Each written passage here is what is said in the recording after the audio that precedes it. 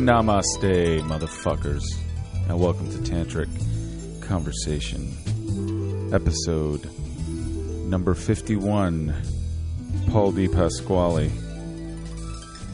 Paul Di Pasquale obviously is a local sculptor, most famous for that big Indian that used to creep over the Diamond and now creeps over the Lucky Strike building looking at the river.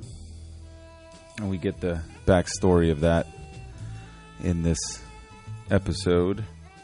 He also did the Arthur Ashe Monument on Monument Avenue, which we also get the story about in this episode. And we get a lot of other stories. And I got a lot out of talking to Paul. I was in a kind of a weird frame of mind because for the Mo Carnage one, I kind of had to come face to face with some attitudes that I have. For one thing, somebody got really irate about my impression of the homeless woman that approached me out of the blue in the middle of the church. And of course, you know, there's just plenty of fables about that, you know, Good Samaritan type stuff, or, you know, what better time to be helpful to somebody than when you're just fucking walking out of church, really. But I was being a typical bourgeois pig at that moment. And, you know, it takes, that's the point of doing this podcast, is me to challenge myself by talking to people. I got to admit, before I sat down with Mo, I really didn't know what to expect.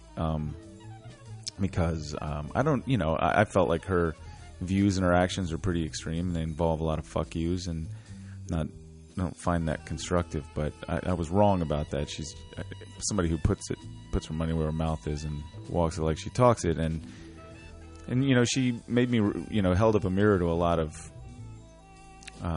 blind spots that I got. And then, you know, so that there was that woman, somebody got mad about the way I characterized that woman and wrote like 2 fucking 1,000-page comments on my board about it, which I posted, and you know, it was full of fuck you too, you asshole, you bourgeois pig type stuff, and paraphrasing. And you know, I realized, well, that's fucking true, really, too. I mean, but the truth is that I'm not that evolved, and that was the reaction I had. I'm going to tell the truth about that, and that is why I created this podcast. I didn't create this podcast to be a good journalist. I didn't create it to be a celebrity. I didn't create it to blow anybody's mind with my interviewing skills. I created it to have an authentic document of conversations that I have with people, sometimes more one-sided than others, because I can really get on a tear. And you know, it's something I'm self-conscious about. And I went into this thing with Paul feeling a little beat back and a little embarrassed and a little chagrined and a little like, you know, where do I get off talking about all this shit? But the thing is, you know, I'm a citizen of Richmond. I'm a person who has been at ground zero for a whole lot of what goes on in this town, whether it's my Richmond public school experience, my growing up in Church Hill experience, my working for the city experience, my going to VCU and working in rec and parks when I was working for the city. I just said that. I've had a lot of, you know, concrete experience of a certain kind, and I need, you know, want to talk about it. And I want to talk about it like as what happened for me, and I'm not trying to lump all this shit into categories of should and shouldn't be. Like, this is what happened, you know. And where I'm at now, I believe in personal accountability. Like, nobody can hide behind a victim race or a victim gender or any of that kind of shit. Victimization, victimhood is bullshit. And I was actually kind of voicing a little victimization or victimhood about myself recently on Facebook, talking about being joked by this kid on a bike, and it brought back a lot of bad memories about being beat up and robbed and fucked with and otherwise humiliated throughout my childhood by people that looked like him. And, you know, all I was starting out to say was, come on, you know, it's time for this to end. And it turned into a big fight with a friend of mine on Facebook about, basically, he's saying that I guess I got to take it for the rest of my life from a certain kind of person because of what people who look like me did to people who look like him. And I'm not here to say none of that shit didn't happen or that racism is over. I'm saying one-on-one people, personal accountability is what I'm about, and like how I act and how other people act. And we don't all get to hide behind either the advantages or the disadvantages of groups of people. You know, this whole, whatever, I'm not going to get a big tear about it, but I went into this podcast with Paul feeling really, I don't know, wounded, I guess. And it was really great talking to him. It put a lot of things in perspective, and I got some counseling out of it or something, you know. I ended up, and then we talked for a long time. I'm sorry. This is 2 hours and 12 minutes, not counting my intros and my outros, but I tried to cut it up, and I just said, this is not what I do. I mean, every now and then I'll take out something that's really going to offend somebody or hurt somebody's feelings and whatever, but this isn't what I do. What I do is, this is Tantric Conversation. It is all there for you to listen to, and you can take it in small doses, take your time with it, but here it is, 2 hours and 12 minutes of me and Paul DiPasquale. When I met you, I was... and this is 1990, 91. Yeah. At that point, I had placed the Indian at the baseball diamond. Was that your first public? Well, it's what brought me back to Richmond, because that sculpture was up in D.C. Okay. And I self-produced it in D.C. because I became aware that there were no monuments to Native Americans in the capital of America. And what drove it was the site, which was a corner building on the corner of Connecticut and Calvert Street, overlooking Rock Creek Park, a.k.a. Indian Territory. So why was that Indian Territory? Well, the Potomac as opposed to the Potomac, and okay. that Rock Creek. The name for Rock Creek was Yokanta for Rock Creek. That's his Indian name, and who knows if it translates as Rock Creek. Right. But the point is, this is a great spot for a sculpture, a rooftop sculpture. We've got all these colliding narratives. We've got the Washington Redskins. Even then, that seemed politically incorrect. Yeah. And that was that was in the 90s? That was the early 90s or late 80s? That was in early 80s, 81. Okay. I was doing that. So I quit my full-time teaching job at Northern Virginia Community College and had saved up $10,000. And when my first daughter was born, I decided if I don't do this now, I won't do it. So I spent the money. I quit my teaching job and started making this Indian. And this is a totally uncommissioned. Yeah, I got permission from the building owner to put it up for 6 months, and I agreed to. I just thought I would have the money to insure his roof and get the proper permits and stuff. But what happened is I ran out of money halfway through it, and I sold prints with the idea that if you bought a print for $200, and there was a limited number of them, 50, when I sold the sculpture, I would give you your $200 back, but you'd keep the print as a dividend. So I called it etching dividends. And they're kind of war bonds. Right. But in truth, it was based on the idea of how Off-Broadway is funded, in terms of private investors. So I sent out 75 letters, and I got 50 checks in the mail. Actually, I got more than that, about 55, 57, I think. People sent me checks, but I ran out at 50. So... you ran out of bonds? Of prints. Bonds, prints, right. Yeah. And anyway, the point is I raised the money, and that mechanism, calling it etching dividends, got it in the Washington Post, a picture of me sitting on the half-finished sculpture, which at that point was it was carved in a isocyanate foam sprayed on a wooden armature, but it hadn't been fiberglassed yet. But then the Post sold it to the night newspaper services, and they sold it to the New York Times. So 2 weeks later, unbeknownst to me, I was on the front page of the Washington Talk section of the New York Times.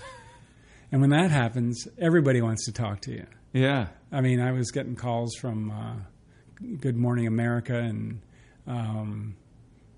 all the, USA Today and all the periodicals. But I also got a call from the guy who owned the building, who turns out was the son of the man who owned the building, who was infirmed and saw the New York Times. That's about all he did. And he didn't want a goddamn Indian on his building, to quote him. Wow. And so I needed a place to put it. And Best Products had been interested in my sculpture, but... and this is what were their names? Lewis? Sidney and Francis Lewis, yeah. And so I contacted them. Fred Brandt was their curator at the time. And he had visited my studio previously, and looked at work, large fiberglass figures I'd been making. Deemed them, too big, hard to vacuum around, whatever. But I called him and gave him a model of the Indian, and I'm told that it ended up on his desk, on Sidney Lewis's desk. He came back from Europe and said, "What's this?" And they said, "Well, this is the sculptor, this is the model. He'd like to know if we're interested in it." And he said, "Yeah, let's do something with it." Wow. And that's how it happened. For 2 years, they leased it, and the Lewises? Uh-huh. And where did they have it? They put it on top of one of their buildings. Like a Best Product building? Overlooking the Beltway. And Connecticut is an Indian word for, the long tidal flow or the long tidal river. So I considered that good enough for commuter traffic in terms of tiding in and tiding out.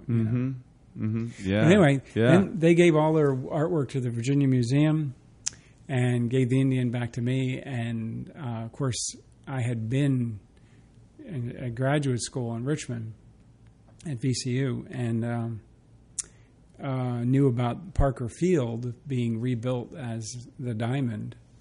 And but at the time, I was living in California, so I had hopes to put another sculpture on a Best Product building in Santa Barbara, or move the Indian out there. But at any rate, that's how it ended up being loaned to the Diamond. Yeah. And for their team, the Braves. Which, was that considered a controversial name? It doesn't seem like we talk about that one. I guess because Brave is not a pejorative like Redskin is. It's I think the Brave. It's interesting. What's the Indian word for brave? Is it the same as a brave? Like a soldier, right? Or does it mean brave like in courageous? That was probably not an Indian word, brave. Probably not. It probably is a loose translation. Yeah, but no, the Redskins. It's like the Washington Redskins, the Baltimore Mulattoes. Right. Why is there that? Why that's. It is really we take it, we're used to it or take it for granted, but it really is. Yeah, it's astonishing that they came up with that, and it's taken this long. I heard today that they've petitioned, senators have petitioned to change the name. But anyway, I'm happy that he got the Squirrels moved in, and it was a good place. How long was it there at the Diamond? Like the whole time was. What was it, like 20 years? Or? 27 years, I think. 25 or 27. And now it's on a building that used to be a tobacco warehouse? Lucky Strike building. It's on the Lucky Strike building, yeah. And that's a great spot for it. It is a good spot, yeah. And, it's developing as we speak. It won't be such a great spot in that if they build that 16-story condominium, he might be facing, balconies. Right. That's where they're trying to build it below that on the. It's at the end of Carey Street, East Carey Street, and I don't know if he. Then there's another condominium that's planned for the old cement factory. So I suspect the owner is Odell Architecture, and I suspect that they'll eventually Odell Architecture is who owns the Indian now. And is that what he's called? He's just the Indian. He doesn't have an. Oh, Connecticut. His name's Connecticut. Yeah, Okay. Connecticut. Once I found out Connecticut was an Indian name and it meant tidal flow. See, corner. Okay, I wasn't following that before. Sorry I got about it. that. Yeah. No, it's my fault. But Connecticut and Calvert is where the original site was, Right. and truly that would have been a great spot for it, but never got to go there. That's really cool. I never knew that it had that history before. I thought you were possibly commissioned by Parker Field or Reasonable the to Diamond, assume, sure, to do that. Yeah, that was common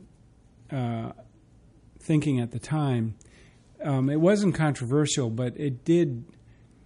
It's an unusual image to bring into a brand new building. It's really remarkable that the engineers and architects who designed the Diamond went for it.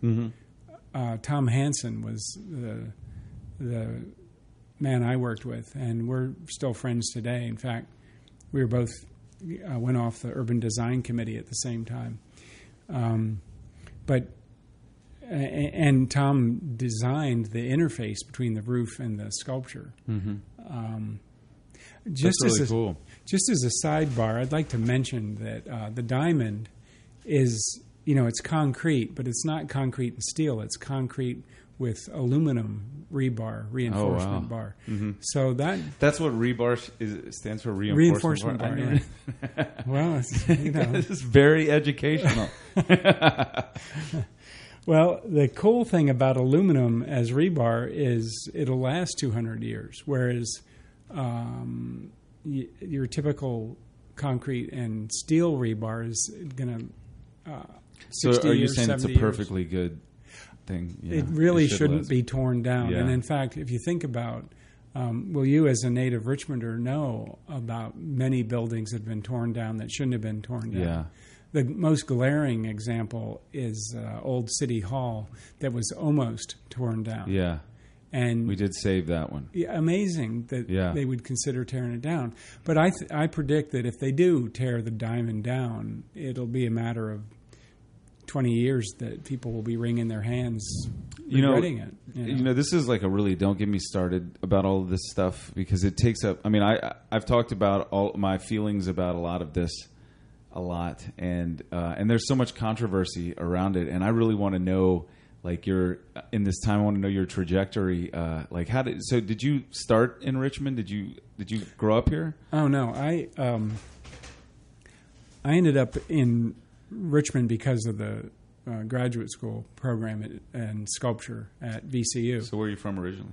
But I grew up in New Jersey, outside of New York. My father commuted into the city on Pennsylvania Rail. Oh, wow. But I spent summers on my uncle's farm in Kentucky, southwestern Kentucky. So ostensibly helping, mostly getting into trouble. But no matter where I went, I talked funny, because I'd talk like New Jersey and Kentucky, and then I go back up to New Jersey and talk like Kentucky. So Richmond, with things like house and boat, and it actually borrows from what I'm used to on both sides. But I went to UVA. And did you study fine arts? No, I was in pre-med to be a veterinarian.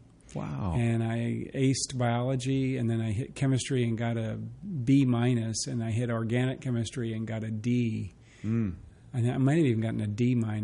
That's a lot of people get broken by organic chemistry, right? Yeah, that's what I hear. Anyway. It was a killer. I worked harder in that subject than any of my other ones, and I still got a D.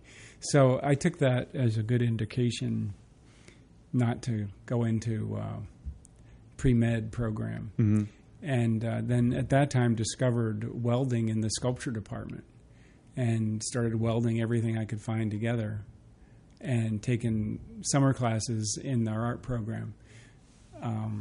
But I still thought I needed to have a real profession. And so after I graduated with a degree in sociology and a minor in art, I went to architecture school in Boston for a year at Boston Architectural Center, which was a night school. you have to have to go. You have to. It's required that you have a day job in construction or architecture. And that's where I discovered I wasn't good at a desk job. Yeah. And imagined I could make a living making sculpture for TV or movies or like sets and things like or that. Museum work. Mm-hmm. So that was the plan.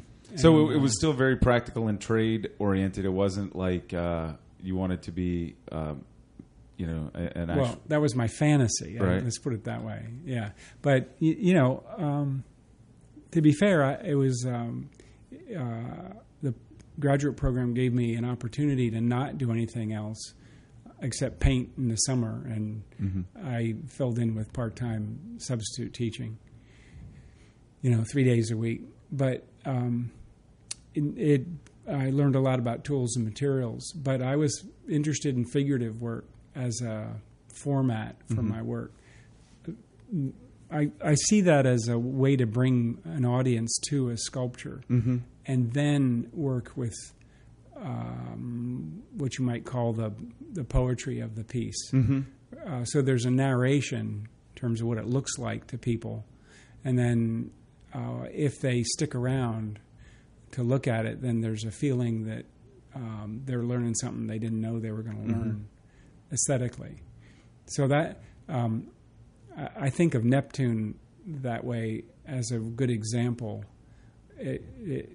First of all, it shocks people because there's 34 feet on the beach, on the boardwalk. And this is at Virginia Beach. And you built that? Yeah. Okay.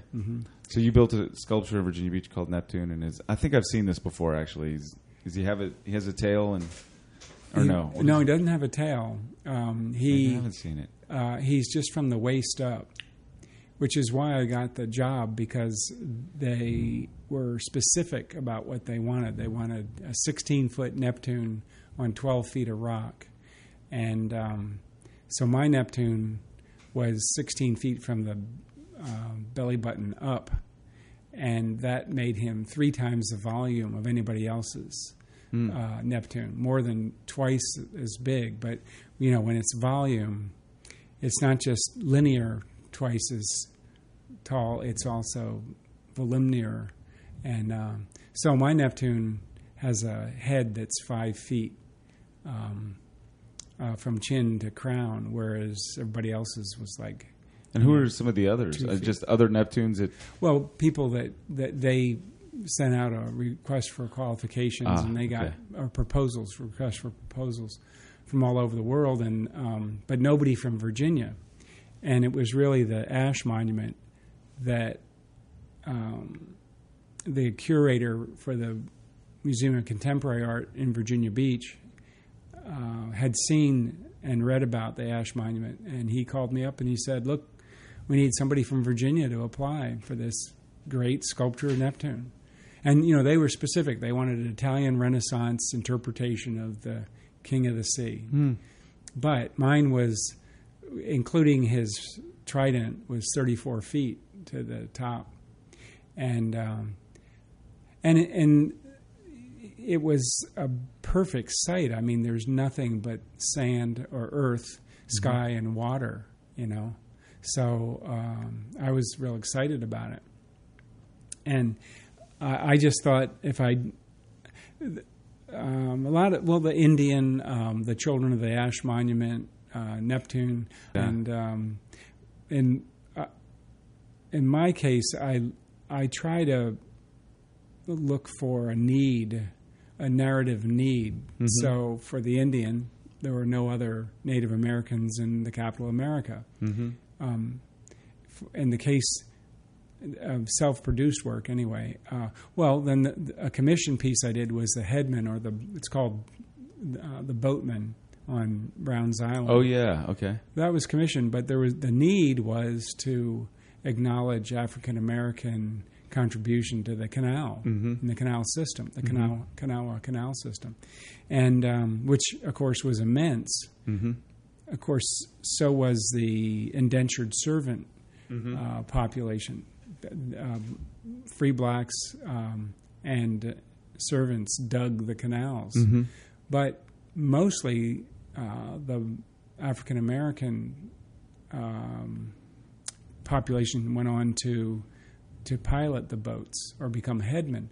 I don't know why, but that's what a headman is the guy that pilots the. Yeah, and he's the guy with the. It's a pole, or is he got a mule, or? These boats were typically the ones in the Kanawha waterway were about 50 feet long and 7 feet wide, and you would roll barrels onto them, and the barrels would go perpendicular, so they would roll them on and turn them sideways, so you could line them up and stack them up.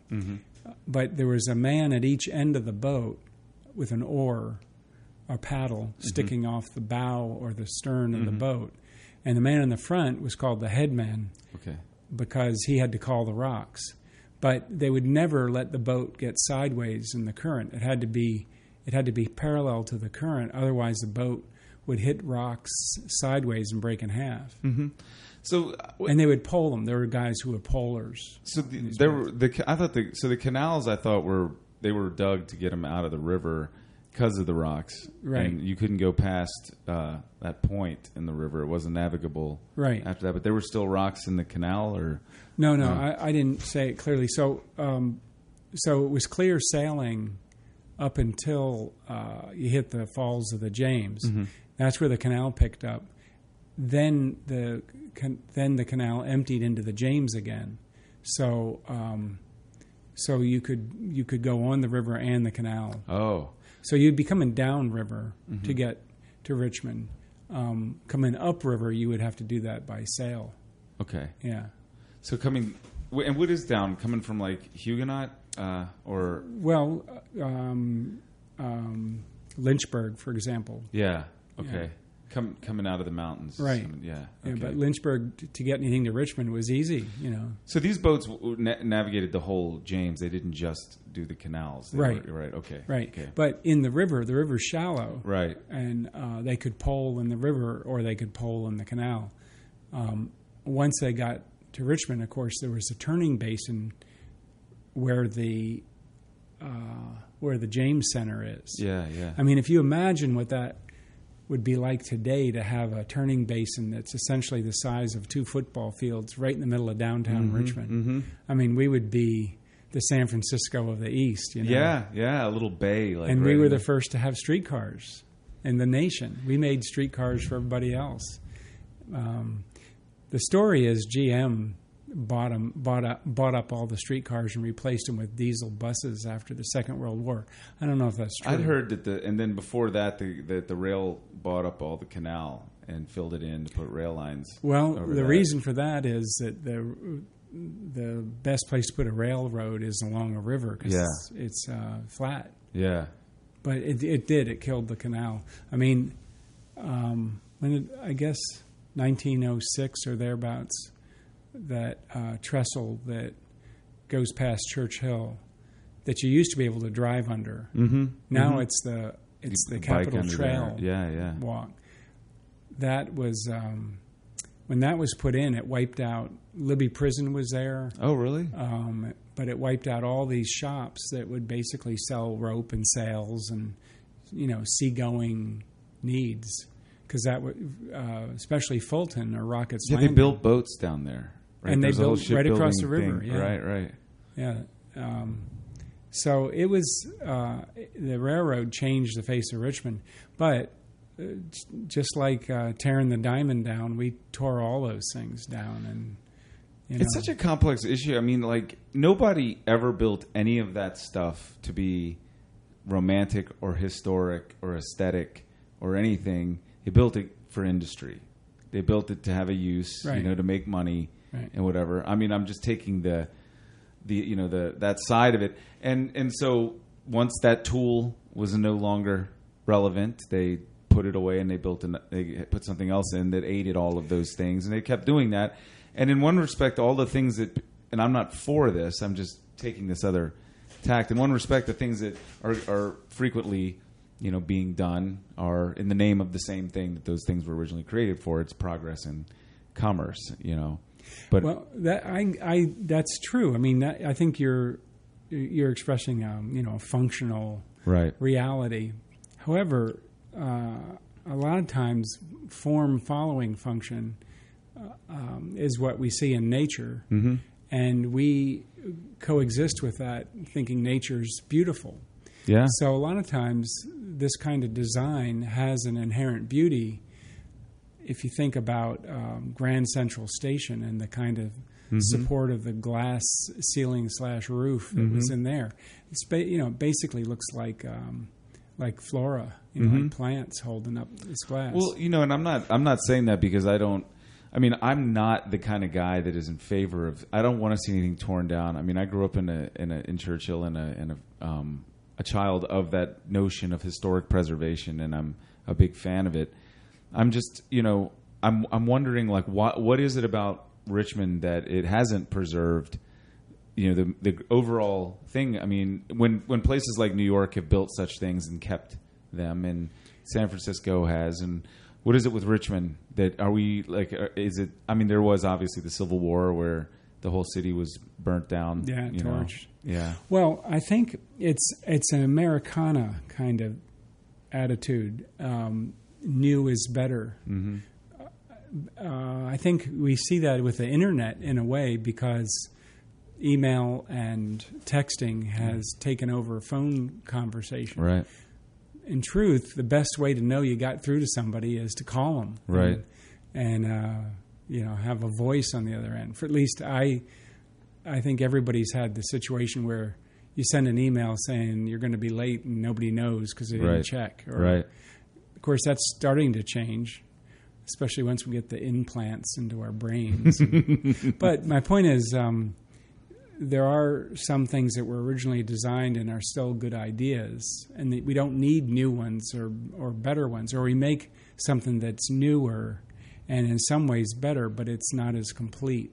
So right. In that sense, it isn't better. And buildings are the same way. I think. That's. I probably need to write a letter to the editor about the diamond because the assumption it needs to be torn down is based on a piece of it falling. Yeah. That was about the size of a orange piece of concrete. And I asked... which happened quite some time ago. It did. Right? Yeah. But I asked Tom Hansen about it because we were on this commission together. And he said, well, it has nothing to do with concrete, and that was when I learned about aluminum rebar. Mm-hmm. He said that was an expansion-contraction problem, and it was a miscast. It was just a bad piece of concrete. It was a bad pour in one place that was out of sight. Mm-hmm. Nobody saw it, so it rubbed off. There aren't any others. There's nothing else wrong with it, really. They checked the rest of those seams where they come together like that. So, but people want a new baseball stadium, right? Because they want it to be new. Teams and owners want new ones, right? But I mean, they don't have enough bathrooms. I mean, give me a break. How hard is it to put a wing out on the diamond and put bathrooms in there? It's just it doesn't make sense, really. But it's like getting a new car every 2 years. Some people are conditioned to do that. And we do have great buildings still in this town. That why not fix them and build onto them and keep them. The problem though with new buildings is that they do have a life, and they won't be insurable after a certain number of years because of how they were built. Yeah. And that's what's grand. The old buildings have that problem? No. Like new buildings. Old City Hall is the block in that building is granite block, and it's not going to decompose like concrete and steel or like cinder block would. Mm-hmm. So cinder block has a lifespan. So but I do think that we're getting clearer on it. But if you talk about recycling cardboard, and you're trying to be a conscious human being, when you think about the amount of space and resource that a building takes up to throw it away, they are grinding them up and reusing the concrete as fill. But even still, it's just a tremendous waste if you don't have to. And then if you look at Fulton Bottom, that tore out due to HUD in the 70s, 60s. This happened across America. They tore out neighborhoods because they were slums and tore out the buildings and put in new buildings, tore out the narrow streets and put in wider streets. Well, that was 40 years ago, and now the buzz is to have narrow streets, porches, buildings closer together, and because that fosters neighborliness. And yet that's exactly the opposite. That's what we had in Fulton Bottom. And granted, from all I can read about it, so that was definitely torn down just because of blight. Because I'd heard a story that the reason Martin Luther King Bridge is so overbuilt is that 64 East was supposed to actually cut through and come across there and then go over the hill and down through there. There was supposed to be an on-off ramp that came through that little valley there, and then they just ran. I mean, this is totally a rumor. I don't even know where I got it. But it's worth checking out. It is quite a well-built bridge. Because what was there previously? Do you remember the viaduct, the Marshall Street Viaduct? I never saw that. You've heard of it, though? I have, yeah. There was something similar to that train trestle down there, apparently. It was just like a... Well, I am familiar with the train trestle. I actually built my studio out of some of those wooden members. Oh, wow. 6 by 10 by 14 foot creosote oak trestle parts. But and of course, used to. I'm sure you walked into the riverside of the tunnel when you were small. I did. Oh yeah. When I was an adolescent and a teen, we played down there like all the time. Have you been down there recently? I haven't. No. Yeah, it's really too bad. I mean, it's because obviously CSX doesn't want people in there, so they tore up the tracks and they put all the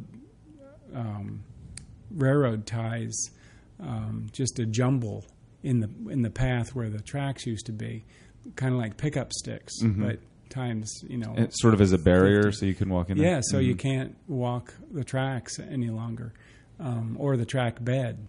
It was pretty, like when I was a kid, it was pretty scary up in there. There was like all kinds of random stuff in there, bicycles and mattresses and Well, I used to bring my daughters in there. We made at least 2 Halloween afternoon trips to Dead Man's Cave. You know.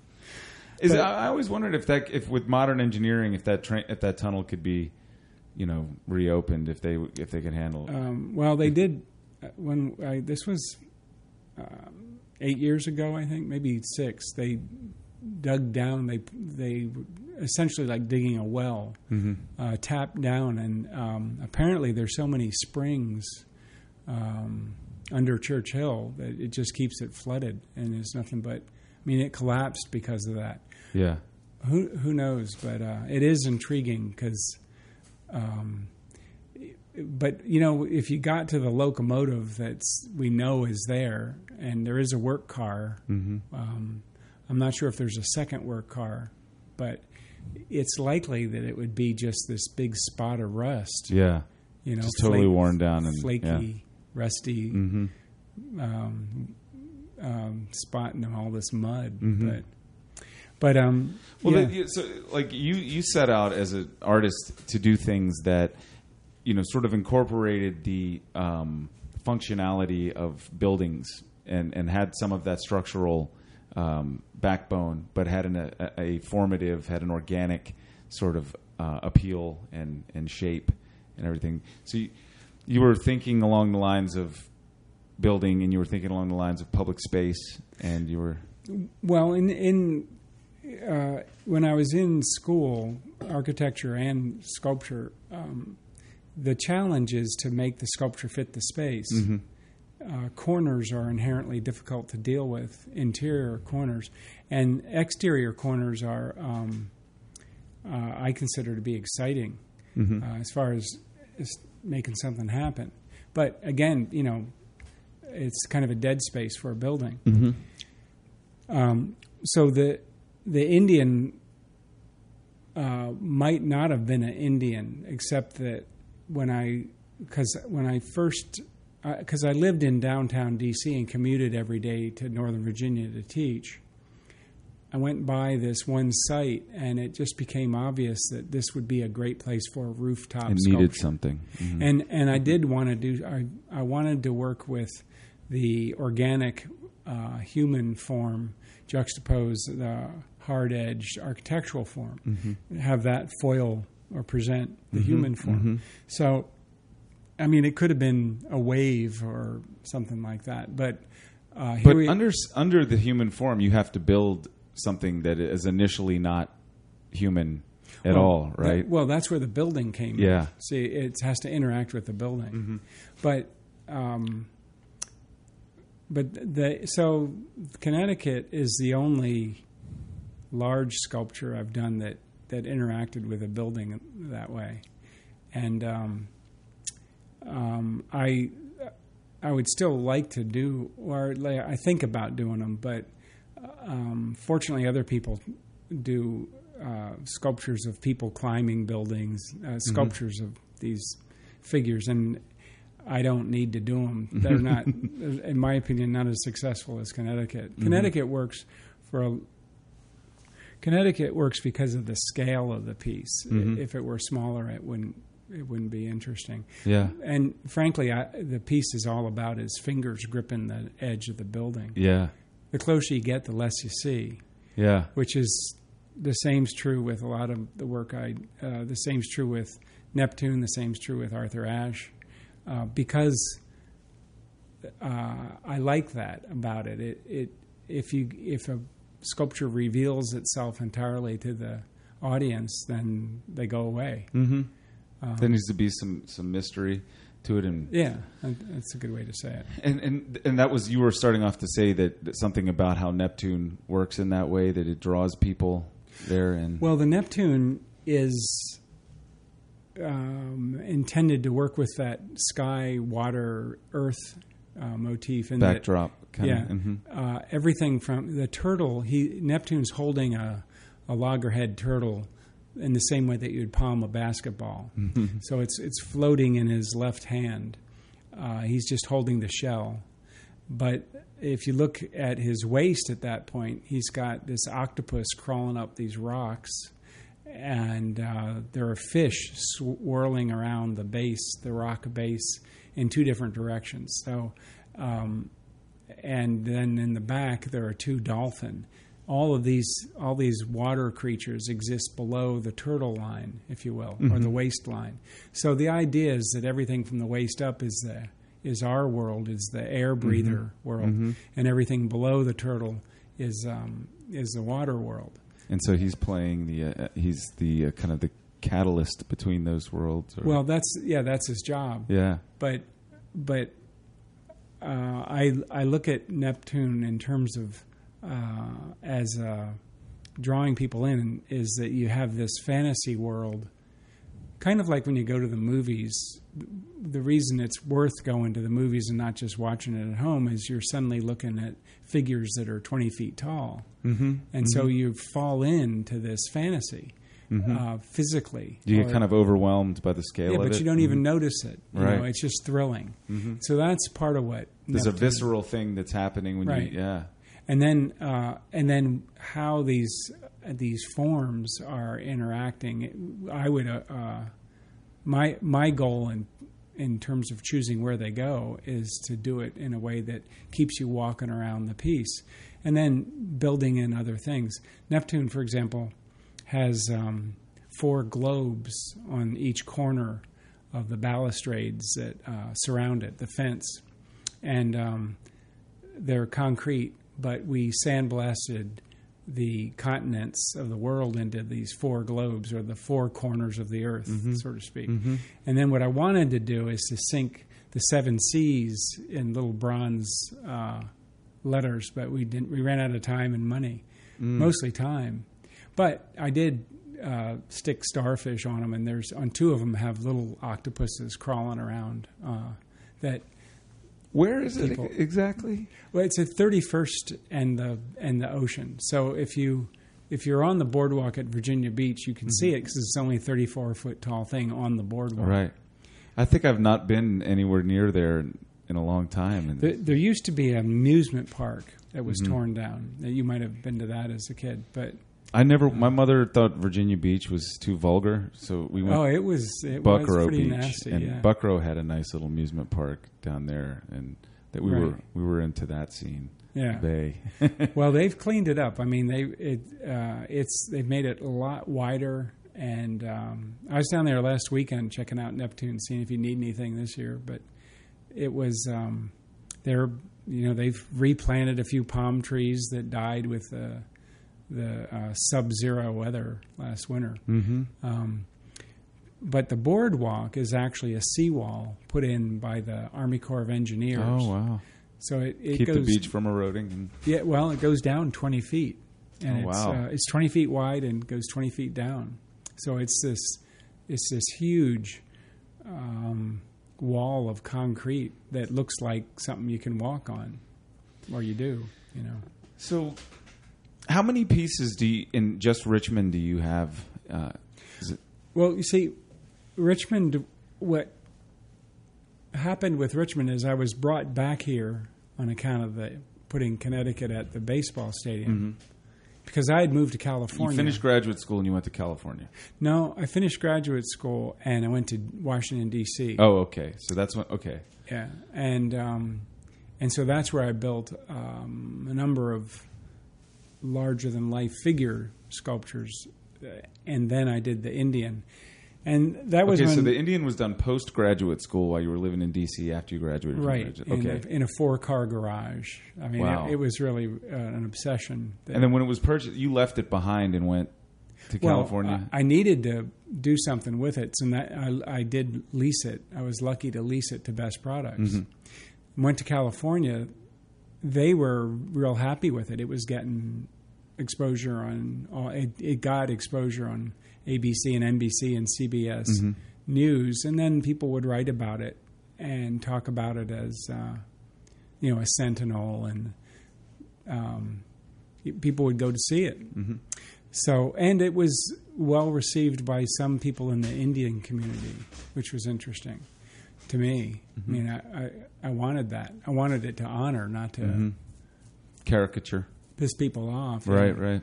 So, but when I came to Richmond, after the Indian was done, the next thing I got was a commission to do the Headman statue, and that was not a lot of money. It was made out of fiberglass, like the Indian. Mm-hmm.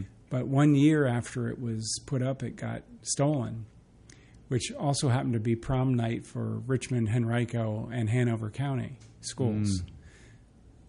It ended up being found 2 months later at a quarry out in Hanover because it had hit the news that this crime had been committed, and so it was dumped.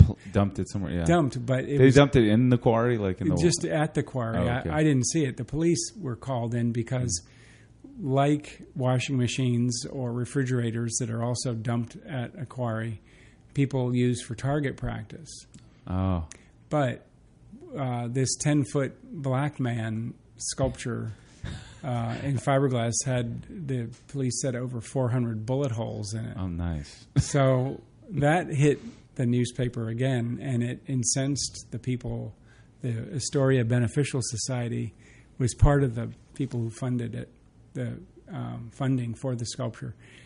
I guess they got behind fundraising, and they raised $25,000, and so I redid it. But this time I was able to find a foundry that would do it for $22,000. So I didn't pay myself to redo it much, but I figured it was worth redoing to be able to do it in bronze. I really wanted to do that. And then after I did that, I had done large clay figures, but I'd always cast them into fiberglass because I couldn't afford bronze. But after doing that, I realized I could do this large clay figure, and if I did one that was worthy, that fit a market need, if you will, I could probably find funding to get it cast in bronze. Mm-hmm. And around that time, I met Arthur Ashe, and that's really the beginning of the thinking that went into writing him a letter and saying, I'd like you to authorize me to do this portrait statue. That was in the works before he died? Right. Did you get it done before he died, or was it done? Okay. I wrote him a letter, I guess, in around Thanksgiving. I met him in the spring before. I'm trying to think what year it was. 1992 is when I met him, and so in the fall of '92, I wrote him a letter, and he called me in January of '93. And he said he thought it was a good idea. And he was dying of HIV. Yeah, he had contracted AIDS with a plasma blood transfusion due to a brain tumor. Mm-hmm. So he was living in New York at the time, and it was pre-understanding of just what AIDS was about. And so people were giving blood or selling their blood, and the blood banks were a lot of drug addicts and soaking it up, and giving it to people. And but that's he had a tennis clinic, and I brought my daughter Kate to it, and about 8 other kids from Fulton Hill at the request of the rec center. So if Mr. Kingston, the rec director, hadn't said, "Would you mind driving some kids over to see Arthur Ashe? He's sponsoring a tennis clinic," it wouldn't have happened. But as it was, I met him, and I thought, and I had never heard him speak, and he was a riveting speaker. And I went up afterwards and shook his hand, and I wanted to say, and I did the Indian at the Diamond right next to the Arthur Ashe Center, but I didn't. That's what the sports backer. No, wait a minute. Is it still called Arthur Ashe Center? I believe so. It's still there and everything. Yeah. I hadn't thought about that place in a while. But that building won't last much longer. It's a steel skin building, so it would need to be torn down. Speaking of tearing down buildings, but anyway, so he was all aboard with doing it.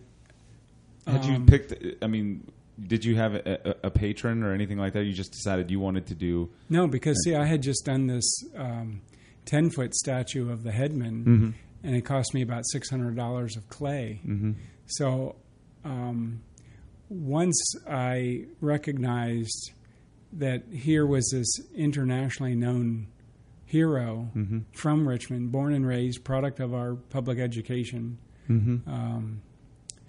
system, that was essentially being ignored. I saw that tennis clinic as somewhat of a slap in the face, because there were more media there than there were adult listeners. There were a lot of kids. There were 60 or so kids, but everybody had been farmed in. So they weren't. Is my girlfriend coming in the door there? It was.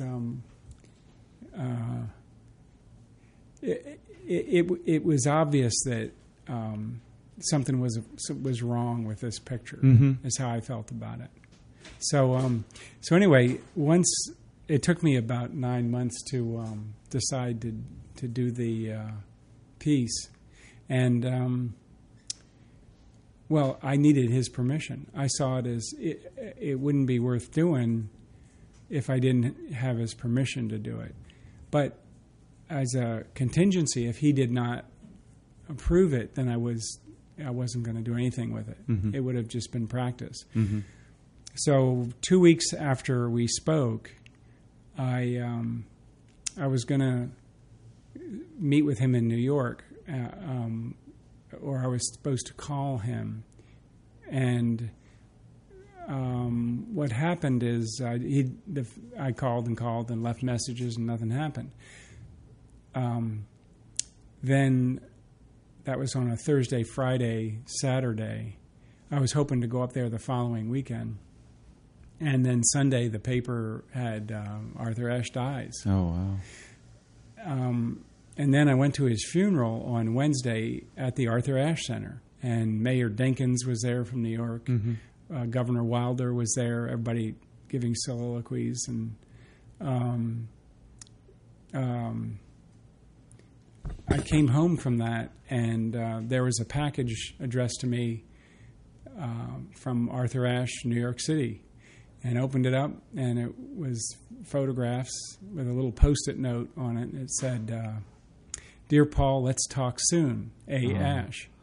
Oh, wow. And so that felt terrible, actually, because I thought, well, so what? I've spoken to him. I've got this Post-it note and some pictures, but what do I do? You know. So I wrote to his wife, and I explained what we had discussed, and she faxed me back and said, "I'm the one who mailed you the package. It's the last thing he did before he went to the hospital." Oh, wow. So, and when can I come see the piece underway? So I sent her drawings after that, and over the next 9 months, she showed up 3 times, and said, you know, and one of the things he said is, "I want to be as I am today," which was 6'1" and 128 pounds. So very thin was the directive. And, you know, she gave me additional photographs. But that, and his request was that he share the podium with children. He wanted the piece to be about children and him, and he didn't want to be he didn't want to be the center of attention. And he said he wanted books to be show that books were the most important part of your how did he put it? I guess as knowledge is power, books needed to be part of his message. His parting caveat was, I suppose a tennis racket ought to be in there someplace. So hence, it's in his left hand. He's right-handed. He's holding it by the neck, as you know. So all of this is the design and the execution of that sculpture is all. These are all the things he wanted. The parting. It's true. Yeah, he final wishes of a dying man, and which was not clear at the time. He didn't know that, and right. The other confluence of circumstance that made it happen was the fact that he had been speaking with the economic developer of Richmond City. I can't remember his first name. His last name was James. About starting the Black Sports Hall of Fame in Richmond, and Mr. Ashe was going to be the chairman. So it was when I finished up the Hedman statue. I was working with Richmond Renaissance, which is now Venture Richmond, and Clarence Towns was the director, and he said, "Well, what are you working on?" And I said, "Well, what I want to do is an authorized and approved statue of Arthur Ashe." And Mr. Towns slapped his desk with both hands, and he said, "How can I help you do that?" Wow. And I said, "Well, you can get this letter to him for me." And that's how my letter got to him. But the point was, as far as Mr. James was concerned, that the statue was going to go at the Black Sports Hall of Fame, which was fine with me. I could go anywhere in Richmond. I just wanted to see it honor the man. And I figured if I did a good job, I would find a funding. A, he would approve it, and B, I would find funding to put it somewhere. And that Hall of Fame never got built, or it's interesting.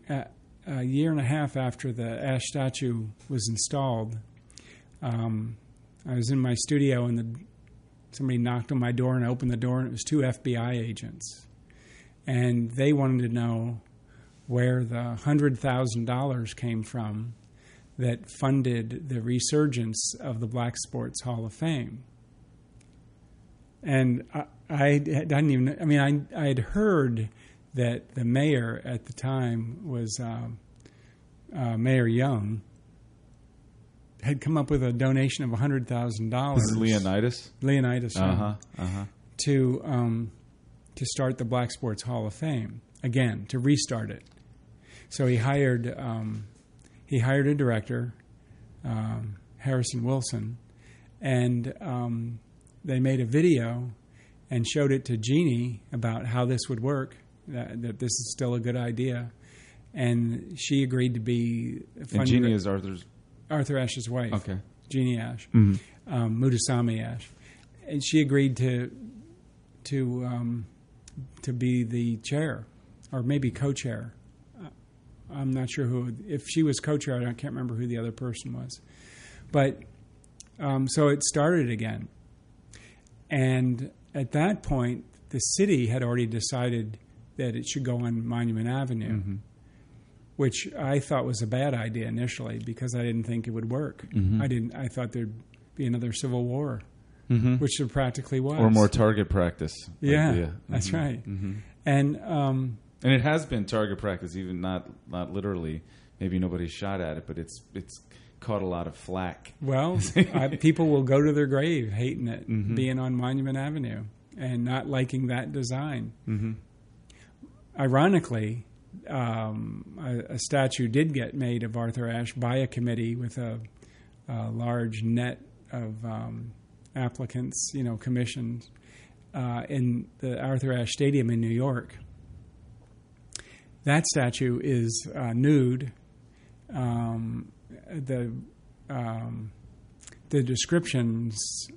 One of my favorite description is it's anatomically complete but not accurate. So it's accurate in that you can tell it's a human figure, but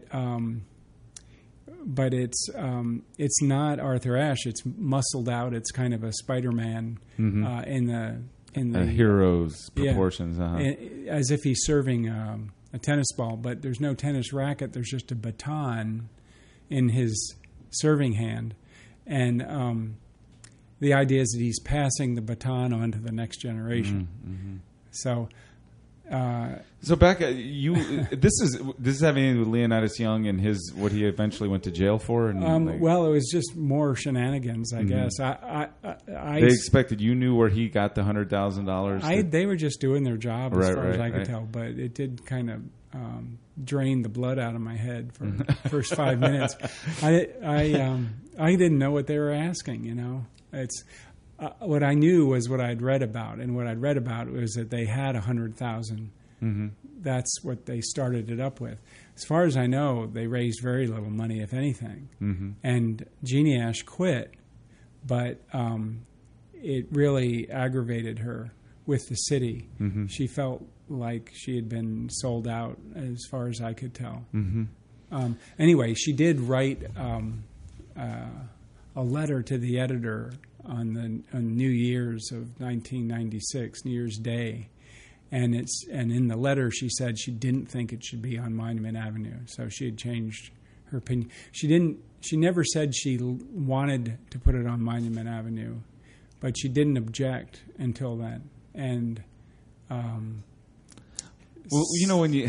I don't mean to interrupt, but I feel like I'm catching a thread of like a story that I wasn't aware that has really informed what you've done, and there's a narrative here, and you have very like calmly and just sort of like you just have decided you've wanted to do this thing, and you never really wanted to step on anybody's toes or be super controversial. You were just like, hey, this just makes logical sense. Like there should be an Indian here. I agree. I mean, and there should be a black headman, and there should be this city was built by African Americans or black men and women, and yet all of everything that's being commemorated around here is Civil War soldiers, which are not only second place trophies but also political insurgents, basically, like Right, you know, right. traitors to the United States. Well, I mean, but they, you know, they're very decent monuments, and at the time, and they're genuine heroes Right. to the majority population at the time. So you're just saying, you're not trying to be like in your face or anything like that. You've just been coming along saying, well, this should.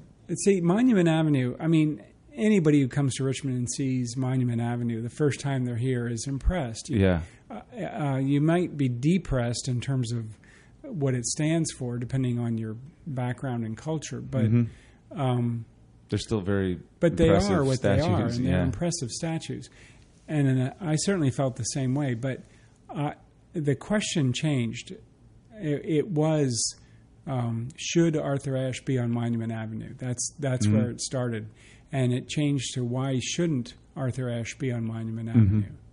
Because it's an avenue of heroes, because the avenue's 3 miles long, you know, or another 2.5 miles into Henrico. So there's plenty of room for modern heroes who aren't. So why shouldn't Arthur Ashe as a modern and hero? more monuments? Yeah, even. Yeah. And there will be more monuments. It's highly unlikely I would do another one. But there are people talking about that, to put more monuments of someone down there. Yeah, I mean, I think we're currently, ironically, now I'm on the Public Art Commission, and I say that because initially the Public Art Commission wanted to have teeth during the days of the Arthur Ashe Monument, so that they could refuse it, so that people who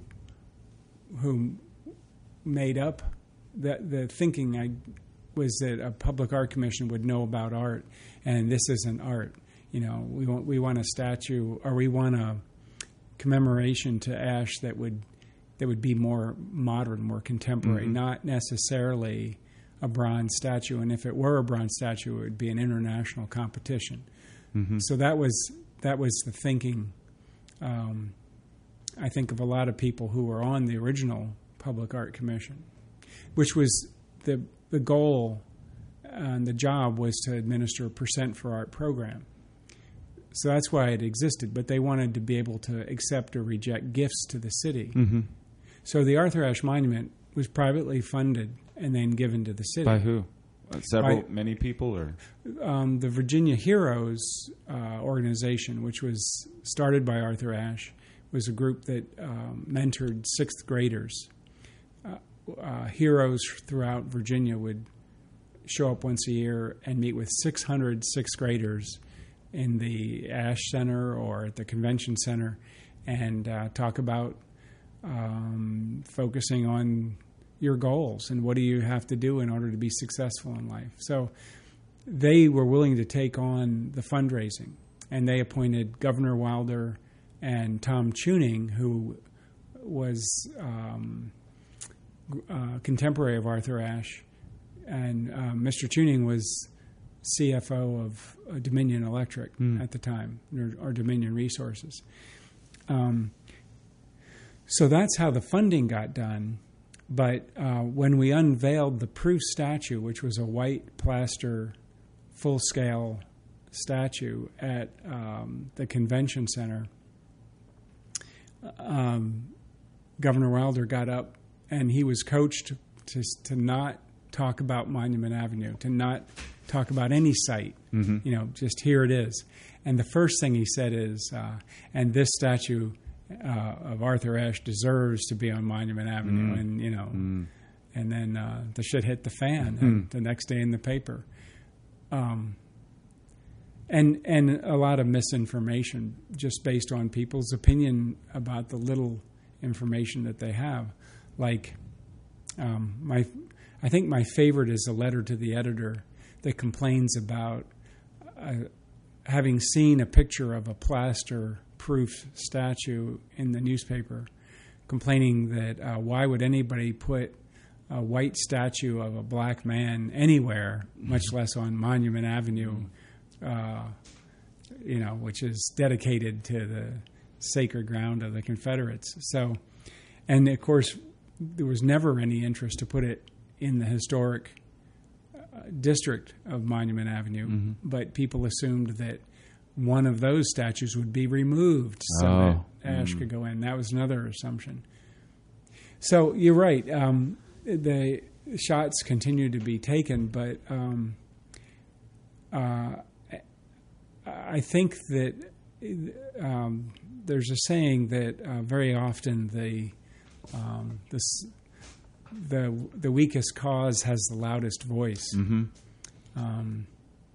So I think that people who are stridently opposed for whatever their reason or agenda will always be opposed and will always have a loud voice.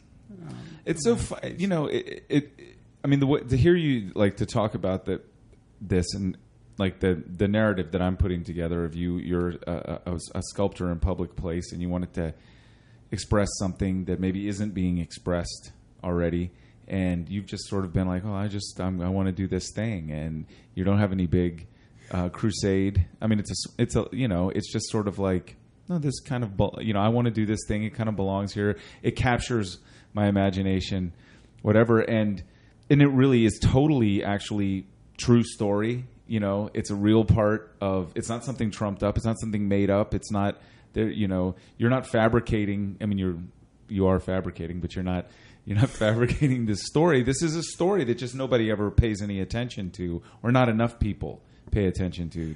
The contributions of people like the Headman and Arthur Ashe to this city that have been there since the very beginning, unrecognized. Right. Well, right. And that's what I mean by market need. And I mean, in that sense, my intentions were calculated. I mean, I wanted to do a sculpture worth doing. So what's worth doing? Yeah. You know? And I think that it clearly is the case. It's a big hole. Yeah, that's right. But people go to Monument Avenue to see the Ashe Monument and the other monuments who would otherwise not go to Monument Avenue to look at sculpture. So there's a value to that because it opens up a venue for thinking that hadn't been thought before. Chuck Richardson was councilman prior to the Ashe Monument. Yeah, he was a Vietnam vet and a really smart man who also was addicted to drugs, and he got put in prison during the Ashe Monument years. And he wrote me from prison and told me that he would like to see the monument with me when he got out of prison. Wow. And I was honored, and I said I'd be happy to do that. So on that day, I picked him up at his house over by Bird Park, and we drove over, and we got out of the car, and we walked up to the circle and stood in front of it, and he said, this could only happen in America. This wouldn't happen in any other country where this avenue to a cause that is lost in the past has changed direction. A black man being on an avenue that was dedicated to a war to keep black men enslaved. And I never thought about it in terms of America doing that on that level. But that's what it meant to him. And I think that he voiced an opinion that a lot of African American people have. And from my point of view, what made it worthy is to ask him what his message is and how he wanted to be portrayed. That was the whole point of like an authorized biography. If it's authorized, then you write the biography, but the biography includes what the subject wants to say. Well, something that you're really shedding a light on for me, and it has felt ancillarily to me that the efforts around that time and onward were more about countering that narrative of the Civil War and the old guard and the old South and all of that, and and just still, battling that. But the way you cast it to me now, the way I think of it now, it's like, no, it's an independent assertion of another story that has been concurrent all along, I think that's correct, like, it's like this is what people have been trying to do in the recasting of this city and the rebuilding of this city since, civil rights and on, is to say, look, it wasn't at civil rights that all of this became true, that we got, African American people serving in office and city councils and became mayors and governors and all of this kind of stuff. They've always been the fabric of the country. They've always been here doing this stuff.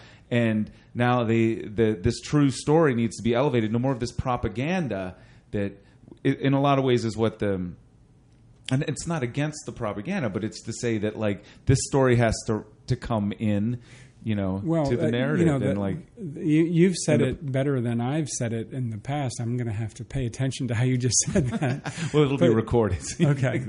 But to the victor goes the spoils, is the saying. And so the victor gets to tell the story. Right. So Monument Avenue used to be the story about these heroes. But they were losers. Didn't make them less of a hero just because they lost the war, They're still heroes to people who paid money to see them made grand. But you're right. What is lost is the understanding of Richmond has always been integrated. Mm-hmm. It's always been, 40-60 or 60-40 or 50-50. It's moved around very little in terms of the black-white population. It's just who gets to tell the story. Who's in? Yeah. Mm-hmm. Whose voice is being heard? So for me, I got to go to school with in my first grade class of like 24 or 26 kids, 7 were black kids, and that's because of Brown versus Board of Education taking effect in New Jersey at the time. But I did talk to Oliver Hill about that, and he said, well, probably your township was too small to have segregated schools. They might have been, probably would be integrated anyway. But my point is, it was not until I went to UVA that I saw what segregation looked like, because it was the first year that they allowed black students, and when I was there. And no, I'm sorry. It's the second year they allowed black students. The UVA admitted black students in the right. That was in 1968, and in 1969 it was the first year they admitted women. Wow. So, and when I first came to Richmond, there was still there was the colored only sign had been taken down from the water fountain in Sears and Roebuck, but the white only sign was still up, or just said white. Didn't say only, it said white. So I had never seen these things. I just... Because you're from New Jersey. And in Kentucky, I didn't get around. I was working on the farm. Right. I never went to Louisville or anything fancy. So in that sense, those things became obvious to me. But I mean, I saw it as an opportunity to do a worthy sculpture of a worthy man, and why would I not do that? But I saw that it would only work if he approved what I did, and so it wasn't just Jeannie Ash, Arthur Ashe's brother came to see it, and his exact words were, "This is so much more like Arthur than I could have believed."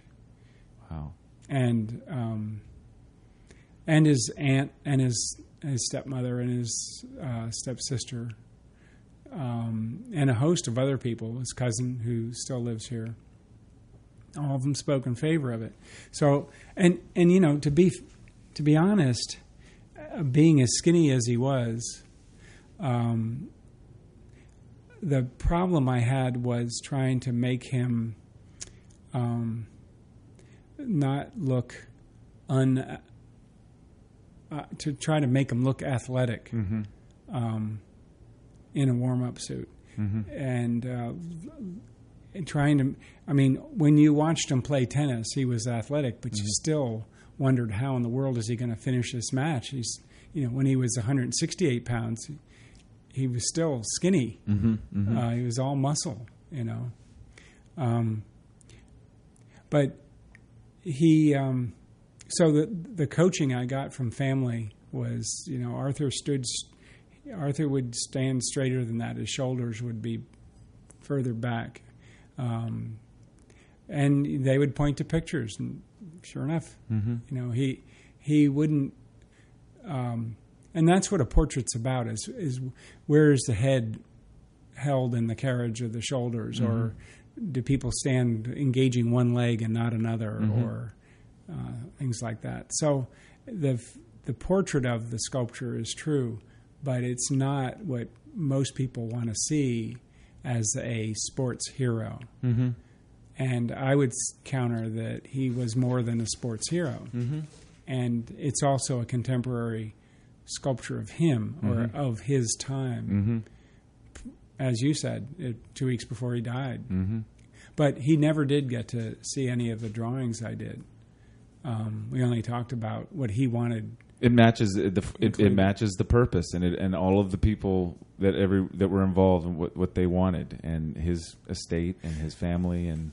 Well, so it went in July, and in November of '96, the Washington Post sent their art and architecture critic to Richmond, and he did not interview me.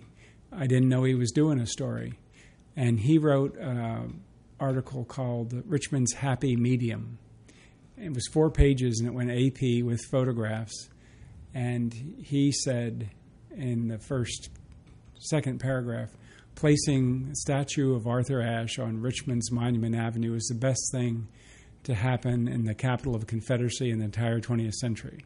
I cut that out. Well, that's a good take on it. I almost thought it was going to be something, I don't know, more snide coming from that far away and that perspective, the Yankee perspective. Right.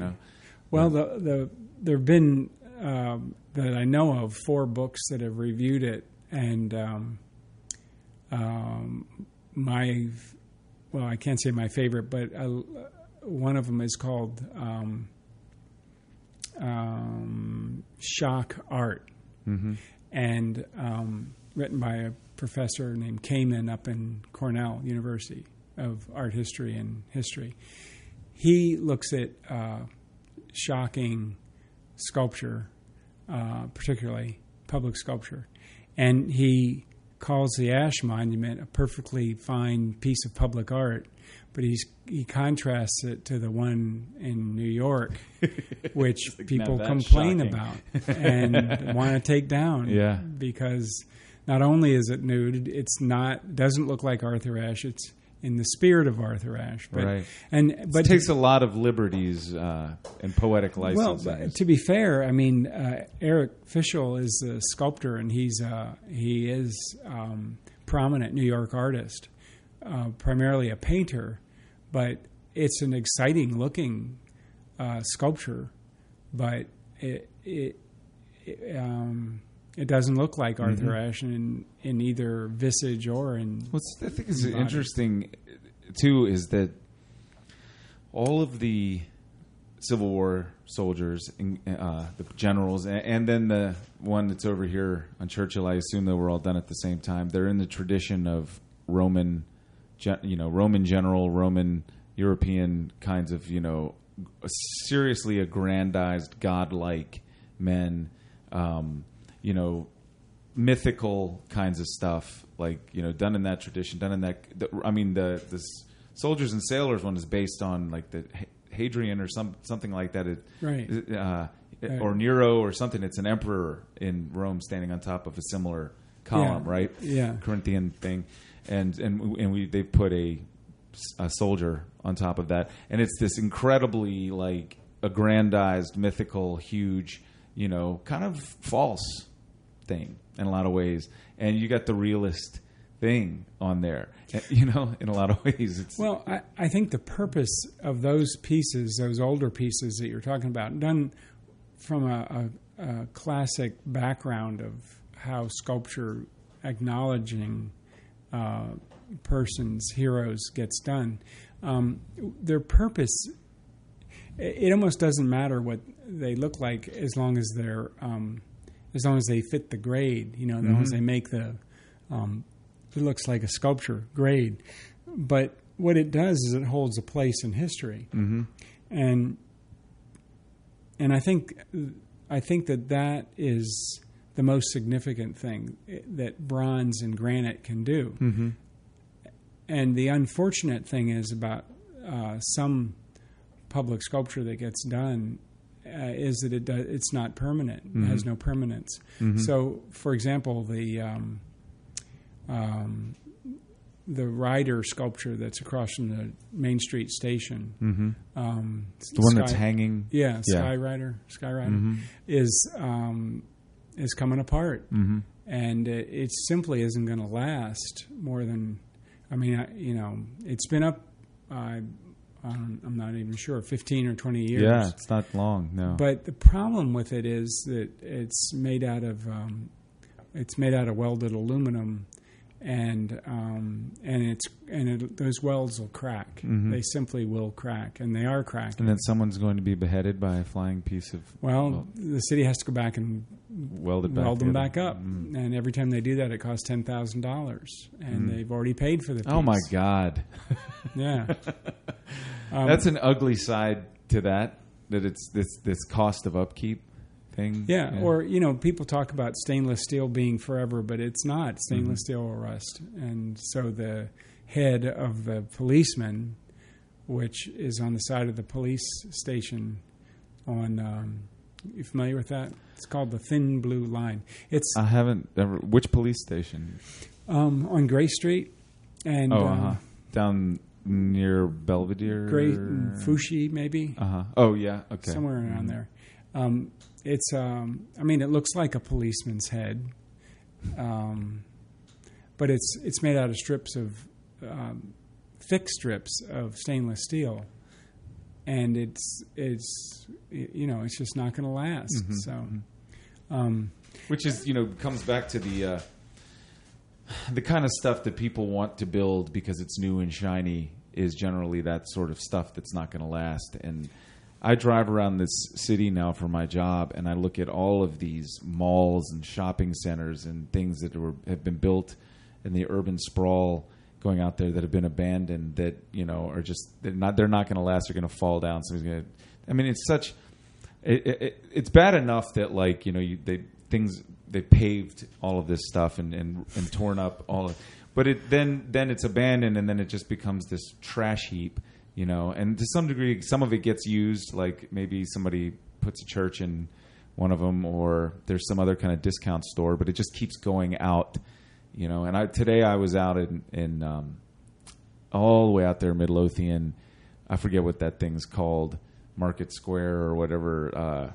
But it's my dad was lamenting. He's like, this used to be the most beautiful rolling. You mean out Piedmont by Short Pump? Oh no, it's way out Midlothian. Yeah, And it's like the most awful, it's just a big parking lot with big square, crappy sand-colored buildings, and it's somehow it's really uncomfortable to be out there in the middle of the summer because there's no shade, there are no trees. I mean, it's not even the middle of the summer; it's May, and it's like hardcore and.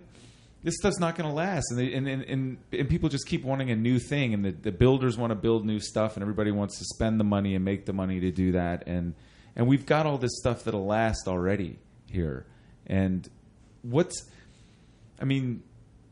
you have gently asserted a vision, in Richmond since the 80s or 90s. When did the Indian? Yeah, I mean that was an accidental aspect, but 85. Well. The Indian brought you back here, and then you started adding to this. Right. Well, the fact that there's a poor representation of black heroes or female heroes or female black heroes is obvious now, but it wasn't obvious just 30 years ago to most people, I guess.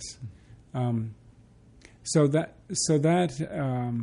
So you've been gently asserting this story. You've been noticed this hole, and you've been putting things into it, over time. And the other reality is I was lucky to be asked to do a statue of Martin Luther King for the city of Hopewell, and it was with his son's approval, and I would not have done it if they didn't have his son on board. But it's a really nice statue of Martin Luther King, and part of the reason is it takes practice to get it takes practice to get a visage done properly, and somebody like King, there's so many photographs of him that you can see him from the back and from the side, and shooting down, looking up, and up, looking down, and so I'm real proud of how it looks. And his son told me that of all the busts and statues done of his father, this was one of his favorite 3. I didn't ask him what the other 2 were, but I'd like to see them. Well, I think what's trying to form in me that I want to say with, or I'm thinking about with you sitting here, is that you have sort of proven to the city of Richmond and to the people that are the most concerned with trying to do the things that they want to do now, like building this stadium down in Shockoe Bottom and building high-rise condominiums over there, that you have the right vision for Richmond, or you have a vision that is being borne out pretty well, by history. You understand how to build things that will last. You care about this story. You've been trying to tell this story.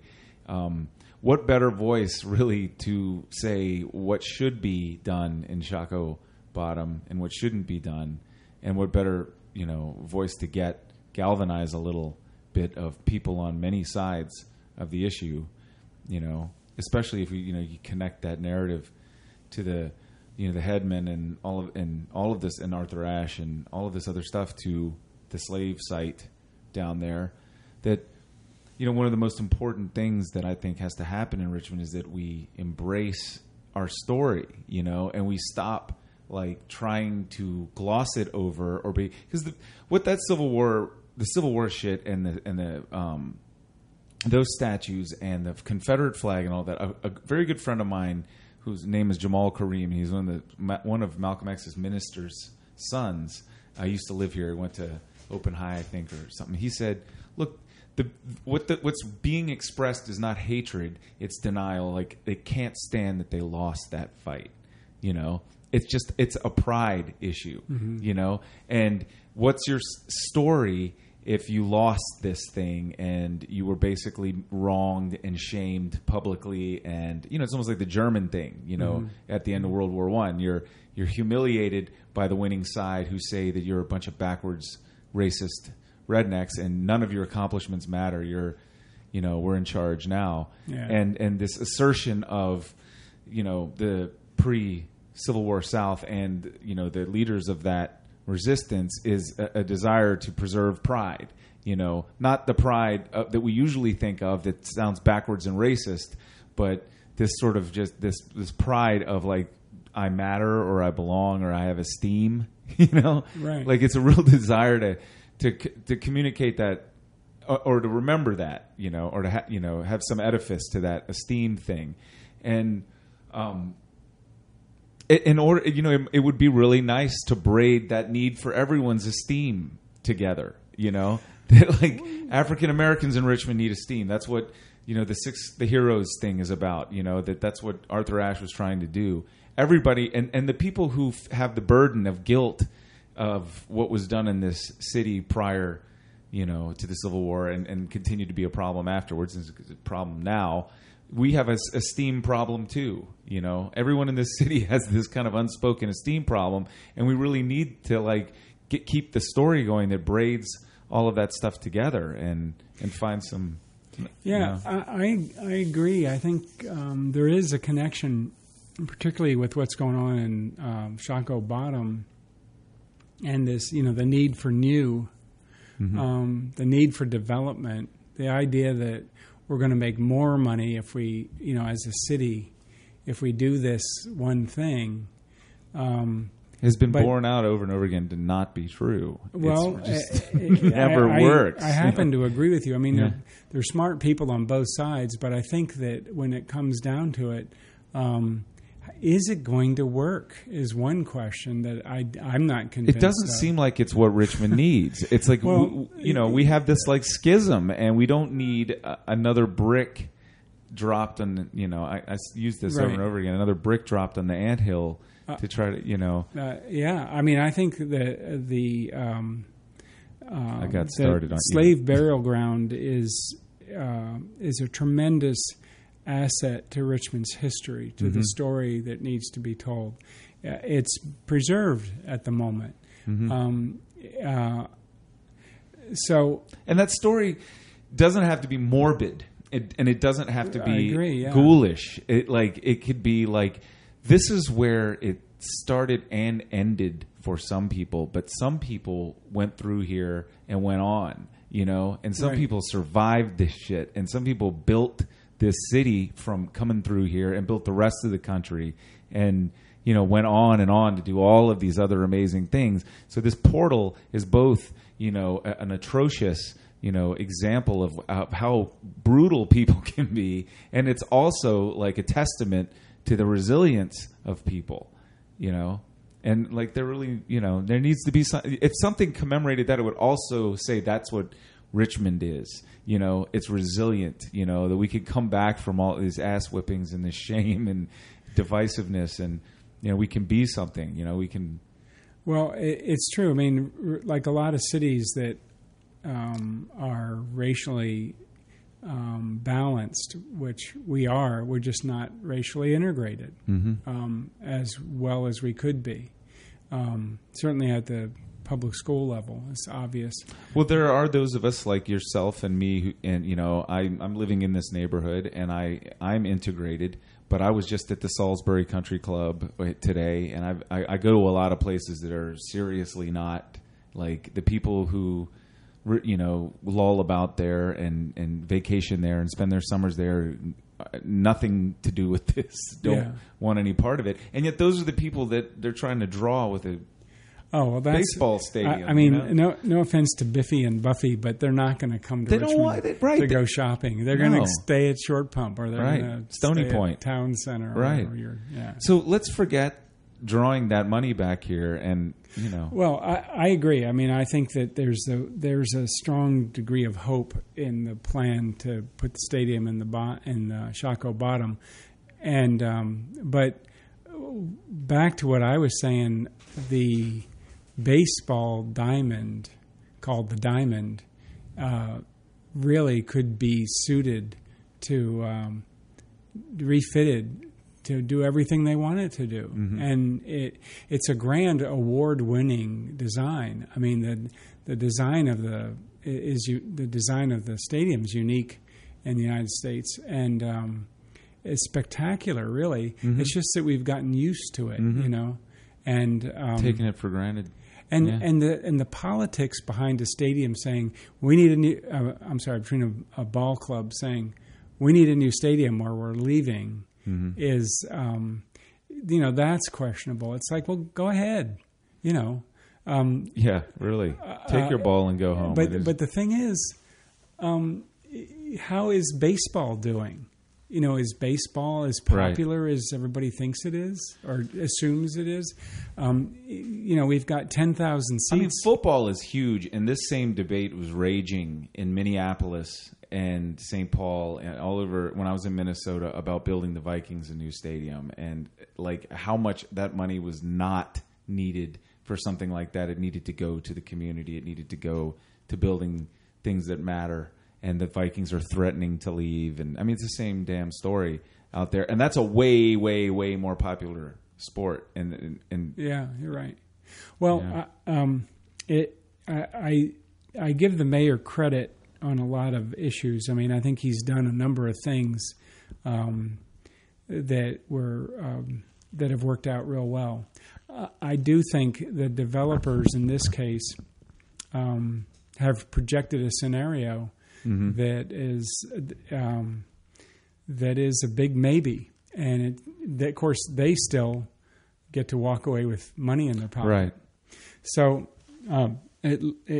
Well, I mean, are you staunchly for or against? I mean, are you for building a? No. I don't think they should build a stadium in Shockoe Bottom. I think it would be a mistake. Yeah. I also think it'll become clear that it's a mistake right away if they do that.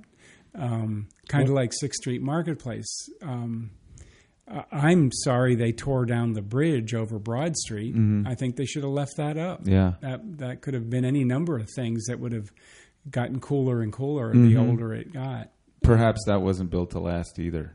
Or is it just too shameful to... it's a good question. I think it was steel. I know that the panels were fiberglass that were meant to look like steel, that were decorative. But... Like along the bottom, that it surrounded staircases and stuff like that. Those were fiberglass, or up in the roof of it. They were like panels Yeah. of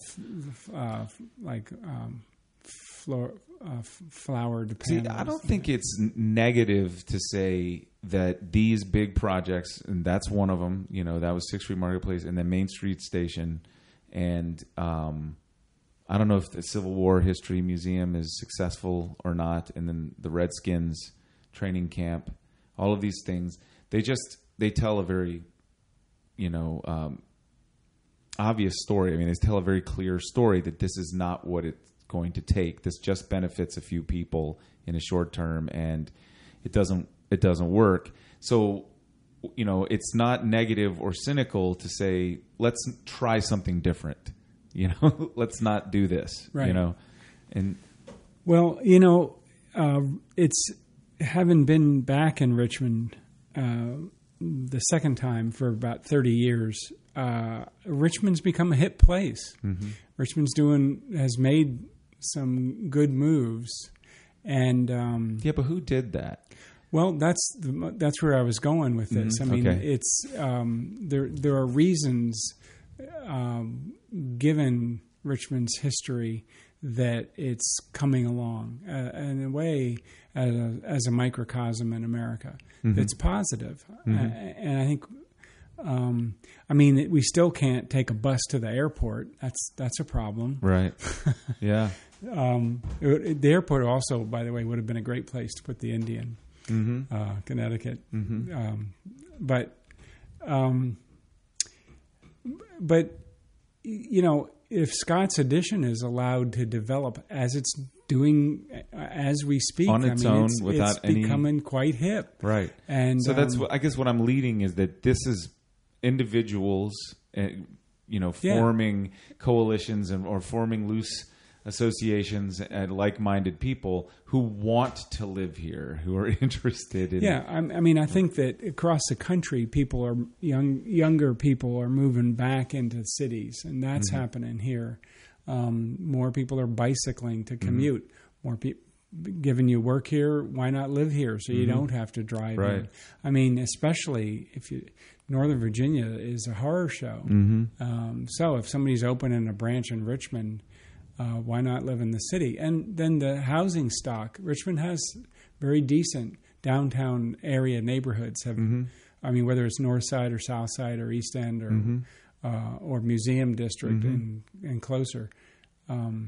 It's already set up to be a really nice city, and that's going well. It's not.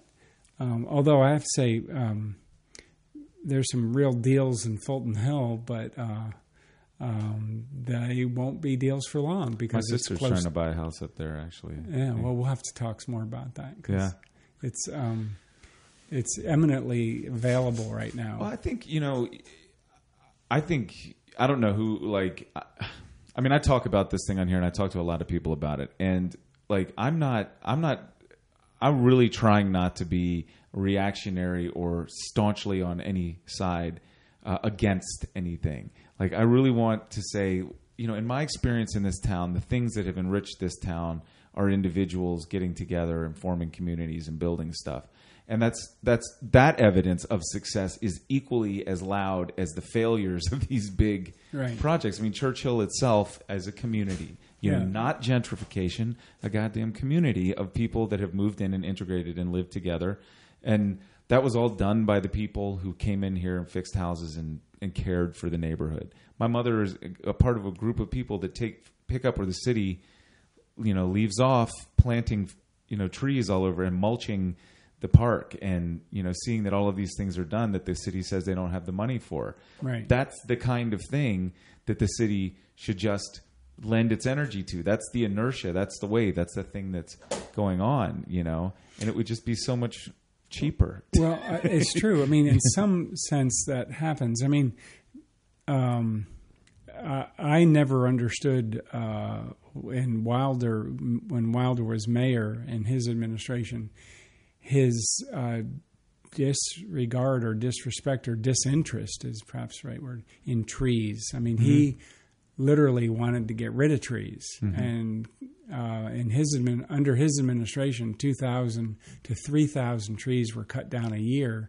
and the total replacement per year was 300 or 400 trees. It was never even made clear, and there does get to be a point where something like there's a tree next to my parents' house that has grown such roots underneath the sidewalk. It's a beautiful old tree, and I would hate to see it go, but the sidewalk is becoming dangerous. It's not torn up yet, but it is reaching a height that is at some point something's got to be done. And it's interesting. I mean, we formed the Urban Design Commission at the time, reformed the Urban Forestry Commission to address situations just like this. That commission had been allowed to expire or was just dissolved under Wilder's administration. But it was supported by Mayor Jones. And, and for the last 2 years, he's planted 2,000 trees. I mean, he's set aside money to do that. So that's something really positive the guy's done. Yeah. And, trees generate as much controversy as art on some levels. I mean, people...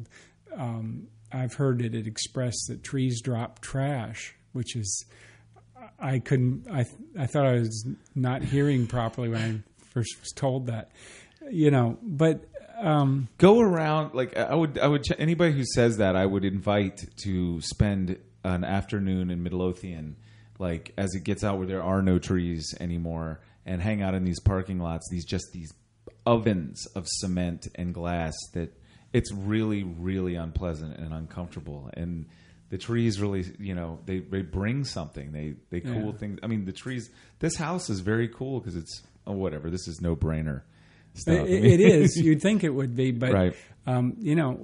People don't plant trees on the south side of their house. If they did, it would be cooler. It would be less expensive to air condition.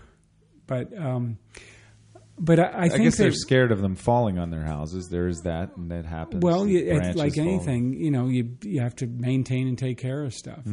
But the urban tree, typically it has to be replaced. I believe it's 15 years is what they say is the average life of an urban tree. So if you're planting a tree that's going to grow to be 80 feet, that might be the wrong tree, So you need the right tree for the job, so to speak. Although I'll tell you, we're going to have to change our name to Crepe Myrtle if we put in more crepe myrtles. I mean, I'm sick of looking at crepe. But was that under Wilder that they took all the old trees out of Carytown and put in the? No, that was. I don't think that was under Wilder, but.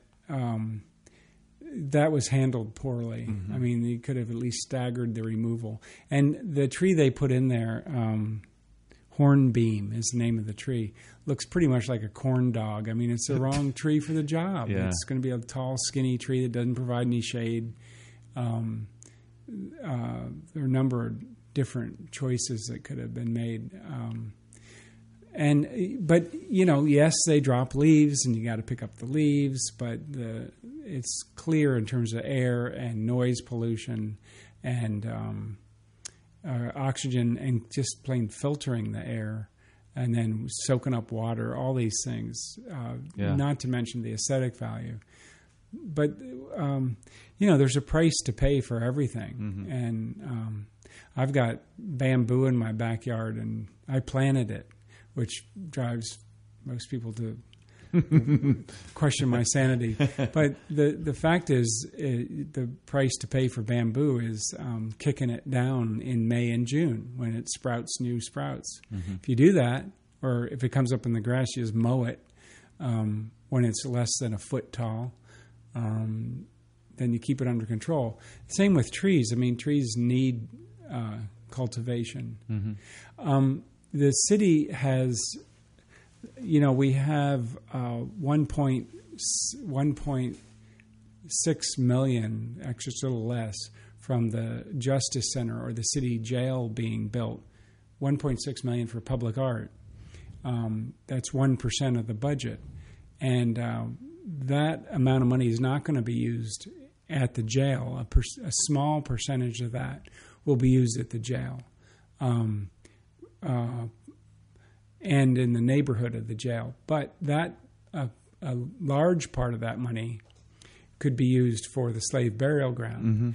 And we went to the mayor with that because at the time, Bruce Tyler, who was councilman, wanted to limit the money to $250,000. In other words, the rest of that money would be used for something else, which, of course... He wanted to limit the amount of money spent on the slave burial ground. Well, he wanted to limit the amount of money that could be spent on public art, whether it was at the jail or whether it was a gateway. So how is it's budgeted $1 million for public art? 1% of a capital improvement project goes to public art in Richmond. So if it's a police station or a firehouse... normally those are $250,000, $300,000. So that's $25,000 or $30,000, which will buy something. And traditionally, the Public Art Commission would buy paintings or interior sculptures, nothing with a high profile. So Skyrider, which was across from the Main Street station, was a big budget. I think that was $250,000. And the same thing with the police head I was talking about earlier. I'm not sure. I wasn't on the commission for either of those, but the point is, if I get this straight, like if something is being built for some certain amount of money, then 1% of that budget can go to public art. It has to be a capital improvement project. So they're building a jail and. Right, and the jail's $161 million. And so 1% of that is $1 million. 1.6 million. Okay. Yeah. And so you have that to play with, but somebody has been trying to keep that limited to $250,000. Last term of council, Bruce Tyler wanted to limit it. Well, we went to the mayor, talked about cities, first-tier cities around the country, Austin, Texas, or Seattle, or Philadelphia, who were spending over $1 million a year on public art. And it was fortunate that Charleston, West Virginia, had spent $850,000 on a Albert Paley sculpture in front of their arts and science building, their new arts and science building, because we would have been behind Charleston, West Virginia. And, of course, we brought that up to the mayor. But the point is, the mayor supported what we were saying and said he would write a paper opposing what Tyler wanted to do, or to leave things alone. And since then, he's added another $1 million to the public art budget. The value of that is immense in terms of economic development and tourism and historical acknowledgement. So we really could do an installation at the slave burial ground by somebody of the likes of Maya Lin, who did the Vietnam Memorial, that would attract people from all over the country because it is a historical asset. And if it's tucked behind that may be unfair. If it's in the proximity of the baseball stadium, and and we have less and less people going to a baseball stadium in the first place, and if the baseball stadium's crowding it out, I mean, it's like it almost hurts to try to. It's like it's better nothing than something in the shadow of some poorly conceived. Yeah. Well, it can stand on its own if it's developed. It really could. And like I couldn't picture it before talking to you now, as to think what would that look like, and how would that not be a drag? And yeah, if it's something like that that Vietnam thing or the World War II thing that's in DC, right. Which is an awesome space, and it's dramatic and it's cool. It's all, it's got story, it's got poignancy, it's got strength. Well, there's a lot of potential also being right next to 95. Yeah. I mean, you could. There's public art being put in that is spectacular, and it has a purpose. It has a narrative, and it has a poetic current to it that is visually and intellectually stimulating to people. So these are possible things. So what do we got to do, Paul, to make this happen? What do we got to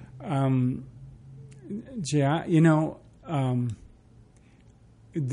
You mean to not have a stadium? Well, to push something like you've got a certain amount of clout with this, right? You've put these things in the city before. I think, if you connect this narrative to what, the boat, the Headman and Arthur Ashe, and you get the same people that were part of the inertia of that interested in this, in addition to like the Solomon Northrop people who are, have weighed in on it, to say, hey, wait a minute, maybe this isn't like even a letdown for these other people, that this could really be a cool space, not some sad, boring historical shit, but like, a dynamic, dramatic space that has art in it, is a public square that can have shops, that can have useful stuff, that can make use of the existing terrain.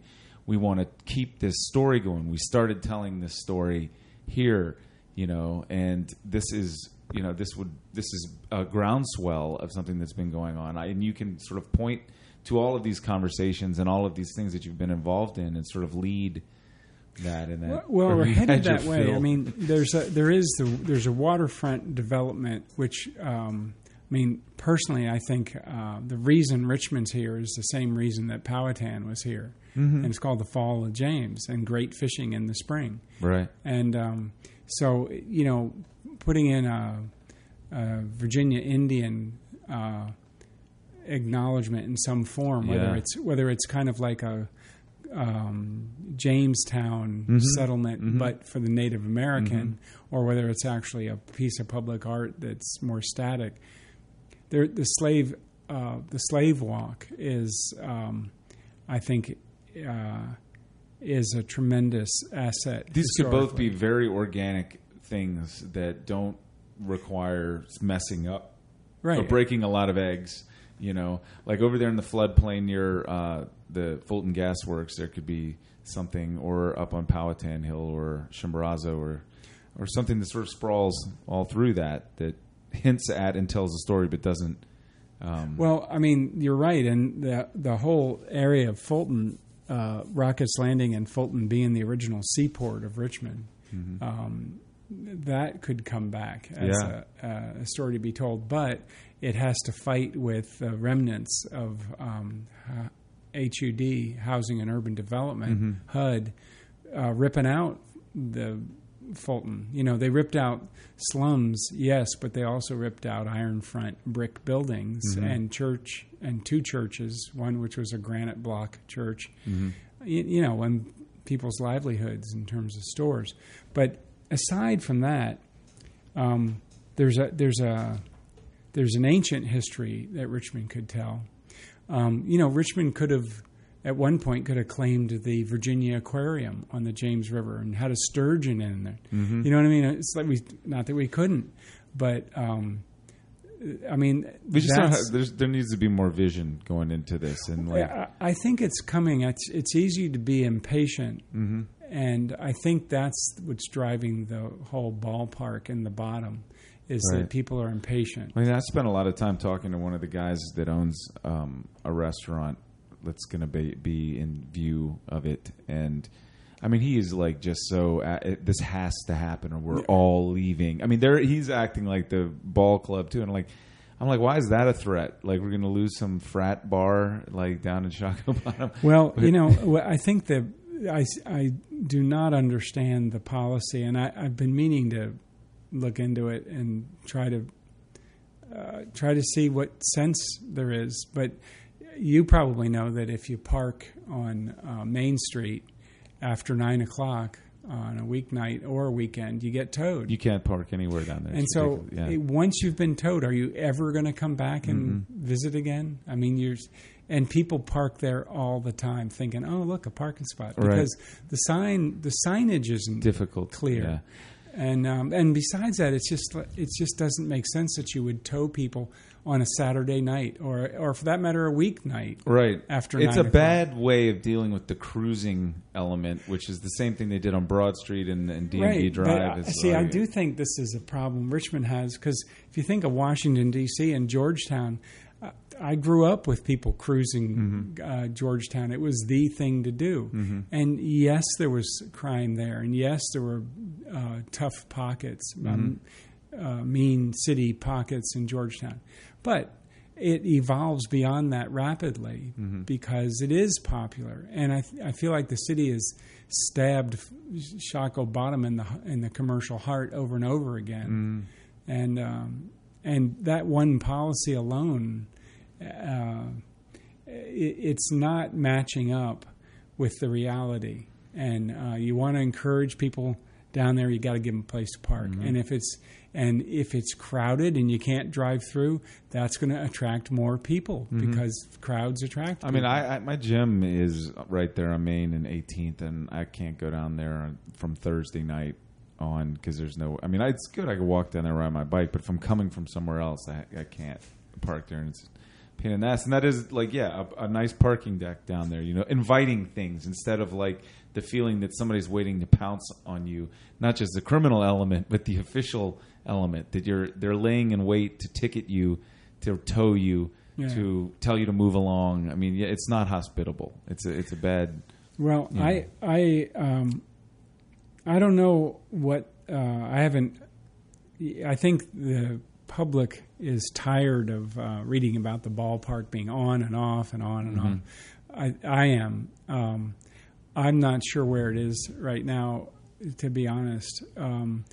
I feel like the people who are actively for it or actively against it, the people who are for it may prevail just because they are the they have their hand in the administration of the city, and or maybe they have their hand in the pocket of the administration of the city. They're going to make money, I think that it's easy to believe that this is going to work if that's what you're hoping for, or in other words, you see what you want to see. But you probably don't actually care if it works. You probably are like, it'll work for me either way because I'm going to get paid and I'm going to get my. No, I mean, I feel that it's going to be.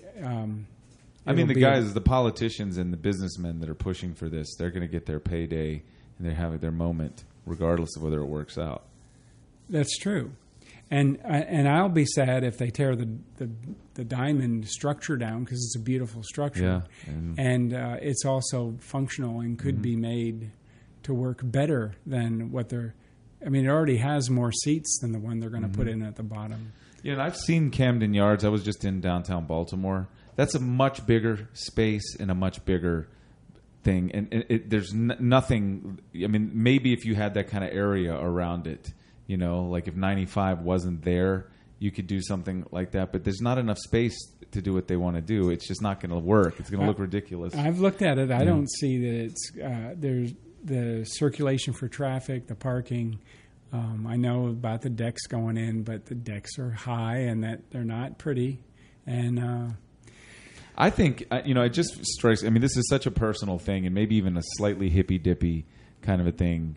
But I believe a certain amount in juju and taint and curse and like a stain being on something. And what has always felt like to me was the problem with Richmond is not something anybody planning anything could solve. It requires something like an exorcism, some kind of a ritual that there is a lot of frustrated energy in, clenched up. It's like the way that when a part of your body gets injured, you talk about my shoulder earlier, you just protect it and favor it, and it doesn't work like it's supposed to. You don't use it like you're supposed to. You just, you're just kind of holding it, and that's clenched up down in that area of, that is like the sphincter, sort of spiritual sphincter of this town, and like it's clenched. And you're gonna get quoted on that, I'm sure. and like it that general feeling that we have some shame. On one side, it's a desire to be recognized by African American people, a desire to be reconciled, a desire to be repaired, a desire to be known. That story to be whatever. And then on the other side is the side of like, we just want to forget it. Yeah. We just want to be in denial. We just don't want to think about this anymore. And those two things don't go together. So you've got this, canceling out tight, thing happening there. And if something happened to free up that gave everybody what they need, which is to say we're not bad people because we live over this awful spot of history, actually there's a different story. We could change the story. As Don Draper says, if you don't like what they're saying, change the conversation, change the story. The story is, this is where, although people were misguided and fucked up and selfish back then, something awesome still came out of that. Something incredible passed through that portal, and we celebrate that portal. We build something that's like fucking Stargate down there or something, like something that commemorates that this was passage. This is the end of the passage. Well, and I always there'll be a time when African American history is understood as American history. Yeah, and we haven't quite got there yet. The African American Museum, in Richmond is struggles with that. Mm-hmm. It's like, but it is. When I say we're not patient, there's plenty of reasons not to be patient. But when it comes to the city developing, I do feel like the blocks that are keeping the dams that are preventing the flow from occurring in the bottom are really this idea that a stadium could go in. Mm-hmm. Everybody's waiting to sell out. The landowners are waiting to cash in. So they're not doing anything with those spaces. So they're not doing anything with it. But and that's unfortunately. Well, there's other ideas that have been supposedly able to work, like the reopening of Main Street Station and maybe getting high-speed rail in there, and then that's going to suddenly transform that area into they're doing that. That's going to happen anyway. But of course, then it's a bedroom community for DC, and you can come live there and take the train to work. Yeah, well, it probably there are. It'd be interesting to know how many people commute to DC. But you're right; they can't easily go to Main Street Station at the moment. But that will happen. That development's going to occur. They've allocated money for it. No, I mean the Main Street Station market. Place redo. Oh, really? Yeah, that is that whole shed. The old shed is being redone. They're taking that down, and that plaza will be developed. But of course, it's going to be changed if there's a ballpark there. A ballpark in there, right? And is there going to be enough room? Flat out, is there going to be enough room? It really doesn't look like it. So we've been talking a long time about this, but there's a question I've been burning to ask you, and I don't know if anybody's suggested this to you yet, but a statue commemorating Oderus Urungus and Dave Brockie, has that been? It has come up. I wouldn't be the one to do it. I think that the slave pit sculptors would do a great job with that, but. I would certainly support it. I think Brockie changed a lot of people's lives for the better. I think he shocked a lot of people, but really not into anything new, just into what was current among a generation of people that had different music and, followed different heroes.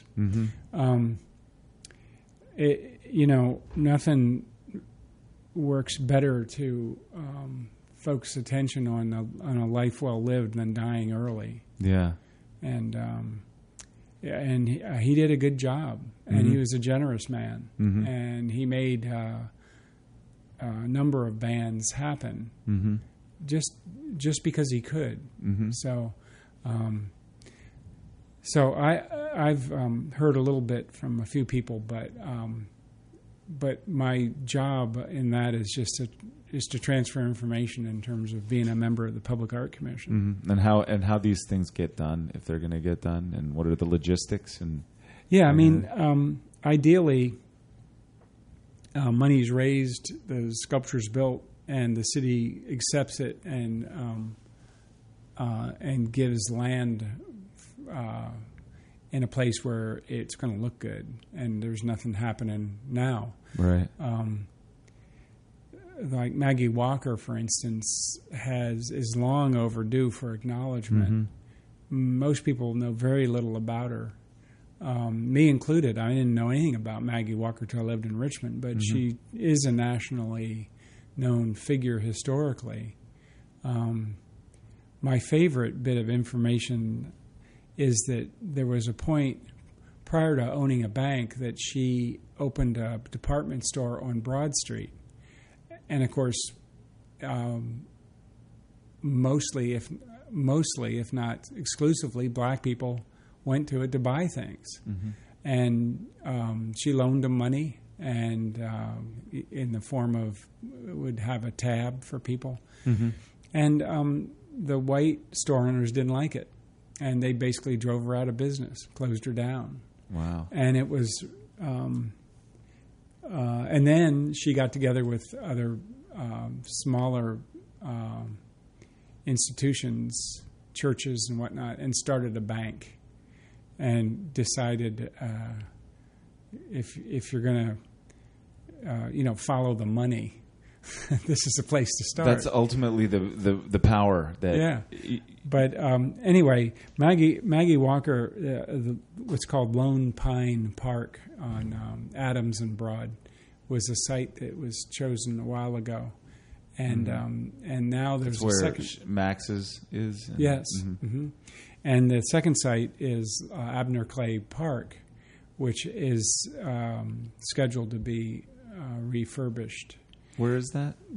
You follow it. It's like across from Ebenezer Church and that area. There's a fire station on Marshall Street. And I know what you're it's talking about. People play soccer there all the. Yeah, Marshall and Adams, maybe. It's. I've often wondered. There's a building you can see from the highway that's on the north side of the highway that's in Creighton Court that says Luke or something on it, and I know her. The name of her bank or something had something to do with Luke's or St. Luke's or something like that. But I don't know about that. I wondered if it had something to do with her. But yeah, this has been a really awesome conversation. We could go on and on, but we're at like over 2 hours at this point. Yeah, and it's a school night, so got to get up early. Yeah, and any longer than this, and like I wouldn't even be able to upload it onto my website. So I might for the first time have to edit this down to. Well, I look forward to reading it, and you'll hear it. This is a podcast, so it's like a radio broadcast, except that you download it or you listen to it online. Cool. So you're basically doing like a radio show that doesn't get broadcast; it gets voluntarily listened to. Selectively listened. That's right. Good. But I think this will, this is a interesting. I just did one with a young woman named Mo Carnage. Do you know her? I've heard that name kicking around, but you have to tell me. She's an advocate. She's an anarchist and political advocate that has been Monroe fighting Park. to keep Monroe Park part of the city and not privatized. And she does food, not bombs, and really invested in like expressing an element of the city that is another thing that people kind of want to ignore. I'll have to listen to that one. Until talking to her, I never even really thought of legitimately regarding the homeless as citizens of the city. Like I always thought of them as transient or hobo or something like that. But no, they live here also. Right. And that was a kind of a revelation for me. And I'm not intentionally trying to devalue anybody. It's just I have never given any brain space to it. And but she came out of Hanover County, which is where Patrick Henry came from. And it just occurred to me that there's this interesting kind of tradition. You've got the big picture in mind. That's for sure. Well, that's how. That's what this podcast is, and that's my. I think that's what Richmond really needs is that story. Mm-hmm. Our story sucks right now. It's not a good story. It's just a bunch of failures, and like this was here, but now it's not here anymore. This was here, now it's not here anymore. Everybody moved on and left it behind, and it's just this ghost town.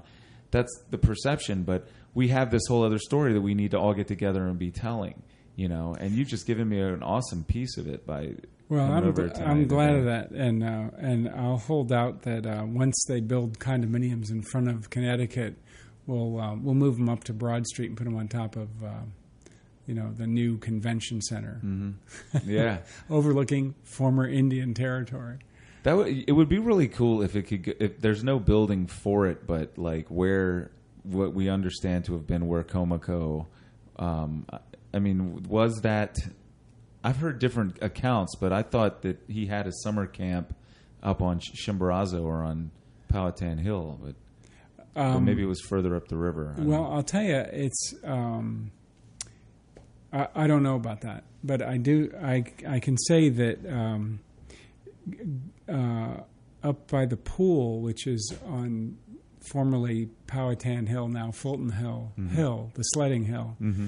When they put the parking lot in for the pool, this was 20 years ago. I went down there. It was right after a rain, and I took my daughter Kate down, and we picked up in a half an hour probably a dozen arrowheads or spear points. Oh, wow. But I took them over to the Historical Society just to ask them about it. And they said these are not what we would call Indian spear points. These are prehistoric. Oh, wow. So, wow. Like Paleolithic? Yeah. Even... that area is ancient on account of the tidal basin in terms of human habitation. So the bigger the picture you can create by doing blogs like this, interviews like this, from a broad spectrum of people, I think is very useful. Mm-hmm. And surely we need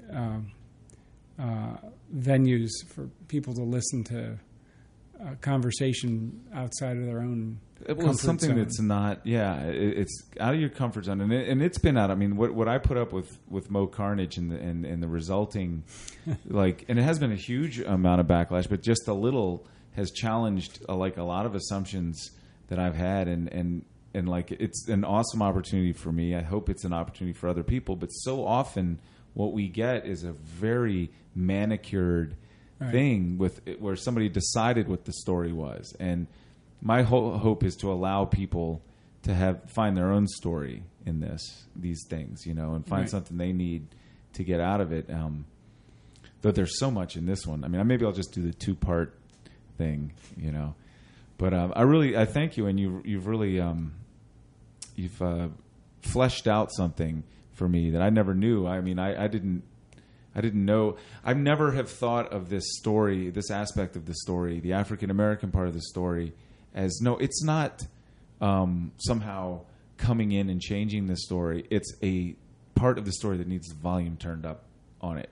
It's always been here. It is as established as anything else. Just nobody's been listening. Yeah, to that's it. a good way to put it.